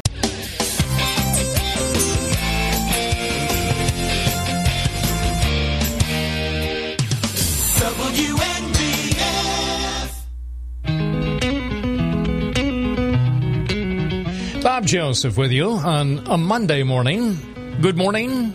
Hope it's off to a good start. 607-772-1290 is our number if you'd like to talk on the air. Come to decide that the things that I tried were in my life just to get high on. When I sit alone, come get a little known, but I need more than myself this time. Step from the road to the sea to the sky, and I do believe that we rely on. When I lay it on, come get to play it on, all my life to sacrifice. Hey, oh, listen what I say, oh. Margaret in Owego, good morning. Good morning. I talked to you yesterday about a book. Yes. I found it. Oh, thank you. Thank you. Yes, I actually forgot to follow up on our conversation because I was going to try to discern who the author of the book was, but in the meantime, I'm glad you located the book. Tell me the author and the name of the book. The author is Ben, Utecht. He was Super Bowl champion tight end for the Indianapolis Colts. The name of the book is Counting the Days Slips Away, a love letter to my family. And it says, in this book, Ben doesn't allow injury, setbacks, and disappointments to define him. His faith and love for his family provide perspective in the midst of challenging circumstances. All right. And for our listeners not familiar, tell us about the subject of this book. This is a topic we've discussed several times on this program, a very important topic.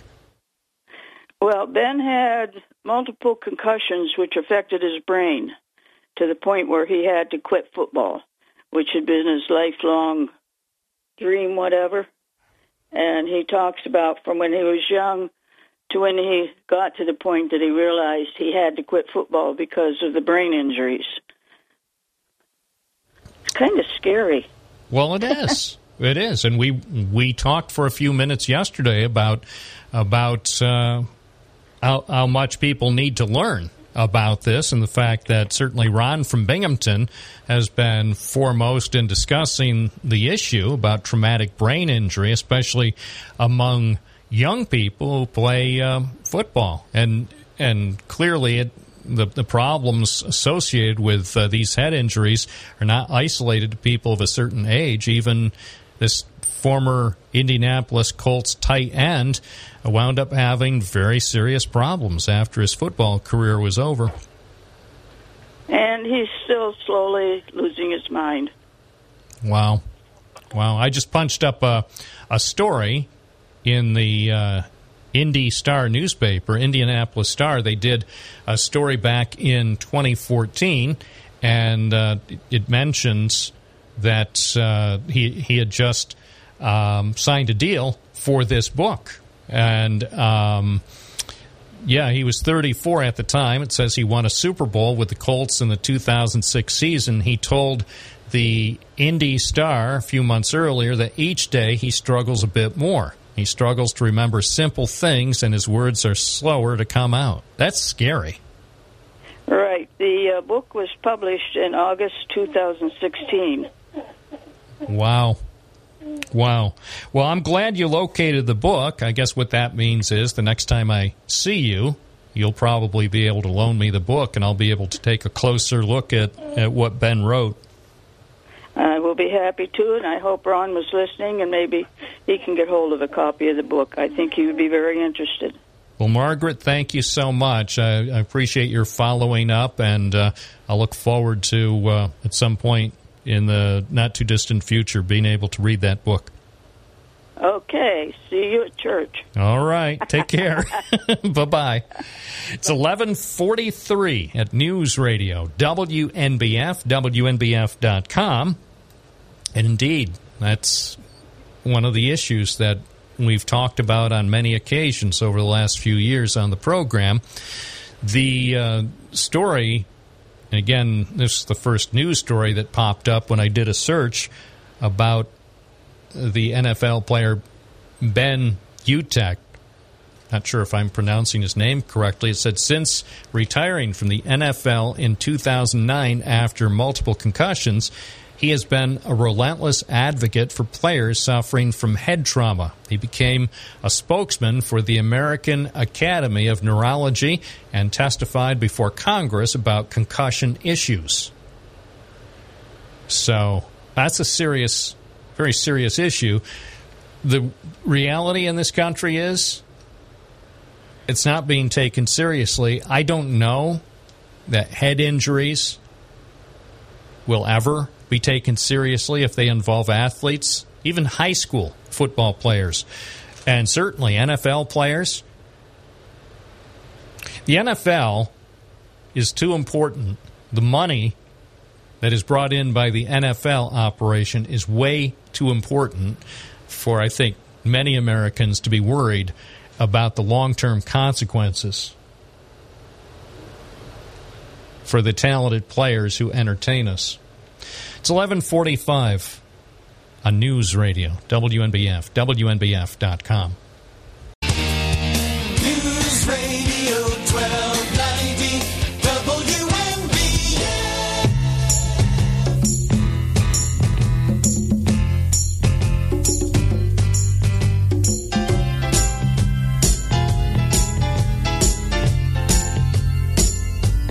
Bob Joseph.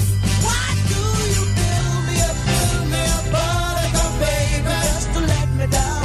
And mess me around, and then worst of all, never thought, baby, when you say you will. But I love you still, I need you more than anyone, darling. You know that I have from the start. So build me up, buttercup, don't break my heart. News Radio, WNBF, taking calls at 607-772-1290. Also, email. Send your email. Spelling counts, bob@WNBF.com. Some emails inevitably may be read on the air. Now to Binghamton and Matt from Binghamton, the former mayor, Matthew T. Ryan. T stands for telephone. How you doing? Good. I was just remembering one of the earlier calls where the guy was making fun of Joe Biden couldn't speak and Joe Biden couldn't walk. You know, first of all, I don't know. You can punch anybody who doesn't probably listen to any news except the certain news or certain Newsmax or Fox. Probably would never have seen this because they wouldn't play it. But, you know, if you look at, the former president's when he's trying to explain something about the origins of something, and he keeps saying oranges, and he does it like 4 or 5 times. I forget what the actual content was. But then when he was doing his outtakes the day after September 6th, on September 7th, if you go back, I don't know if you've seen those outtake tapes of when he was forced to, by all his aides, you got to put something out or this is going to kill you, everything that happened yesterday. And he couldn't say, yes, he's saying yesterday is a hard word for him. He couldn't say the word yesterday. So, Joe Biden, we know, works out every day. He's very, for somebody his age, he's very vital. And if you watch a few things, I mean, like I said, you can pick and choose, but I've seen Donald Trump barely be able to walk down a runway near an airplane. Well, I think the whole thing, I mean, the point you're making, and unfortunately a fair number of people, when Donald Trump was president, took some glee at seeing videos sometimes when he appeared to have some troubles and would put those videos on Twitter or Facebook or whatever. And unfortunately people, got some sort of perverse satisfaction in seeing those. The bottom line is it's really not appropriate, even with the acknowledgement that Donald Trump more than once treated people with disabilities poorly. That still doesn't justify anyone to use anyone else's infirmity, whether it's mispronouncing a word. I mean, we all have trouble with certain words, and sometimes, let's face it, nobody's getting any younger. So if you take an isolated thing of somebody misspeaking and then you play it over and over again, it certainly can be used to your amusement, but I don't think it should be done. I know you can't stop it. We can't legislate that sort of thing off Twitter. But I think people also, I mean, both people who didn't like Donald Trump and people who don't like Joe Biden ought to treat these people better. I mean, focus on their policies and less on things if they've had physical problems or issues speaking. I mean, to me, that's low-hanging fruit, and I don't really think there's anything that's funny about it. That's exactly my point. Right. You made it very well. Is that basically let's talk about what they did or didn't do, and let's just give one example. Could you imagine what it would be like if Donald Trump was president and Russia had invaded Ukraine, and what NATO would be like now, instead of all of Europe coming together against Putin, we would have, I would suggest, an unmitigated nightmare. So let's talk about policies, not about people's foibles or mistakes they make and how they speak or whatever. Yeah, let's try to do that. I know it's impossible to stop all of that, but let's strive to do less of that. I think that's to everyone's advantage because we all make mistakes. As I say, each of us has, regardless of age, each of us has a potential to misspeak and to say something or even do something that, if it's replayed over and over again and sometimes taken out of context, it can be embarrassing and yet, to be fair, somewhat amusing. But that's not really what we should be about. We should try to be better than that. We should try. 11:53, Bob Joseph on WNBF and WNBF.com. You wash your... News Radio 1290 WNBF.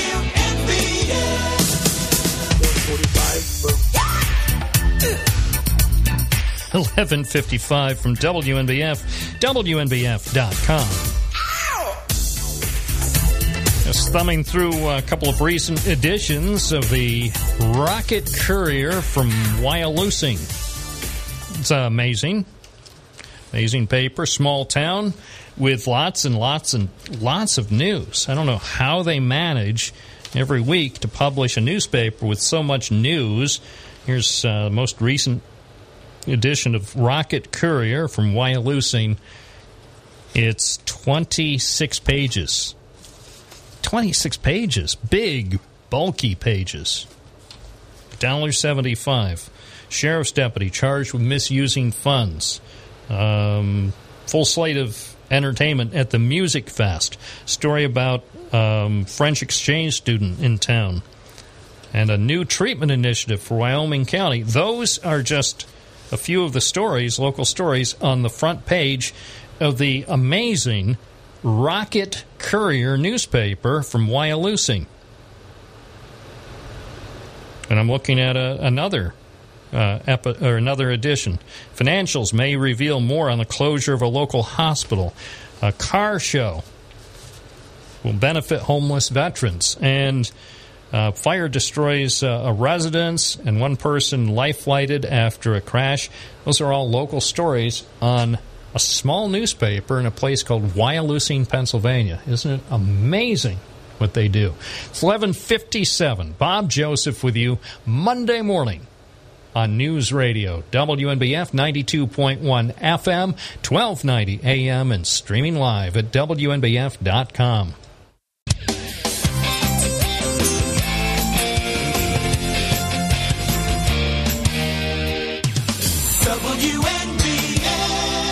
Dad needed help. Mission accomplished? Of course it was. I'm Bob Joseph. Thanks for being with us this morning. Join us again tomorrow morning for another exciting episode right here on News Radio, WNBF Binghamton, and WNBF.com.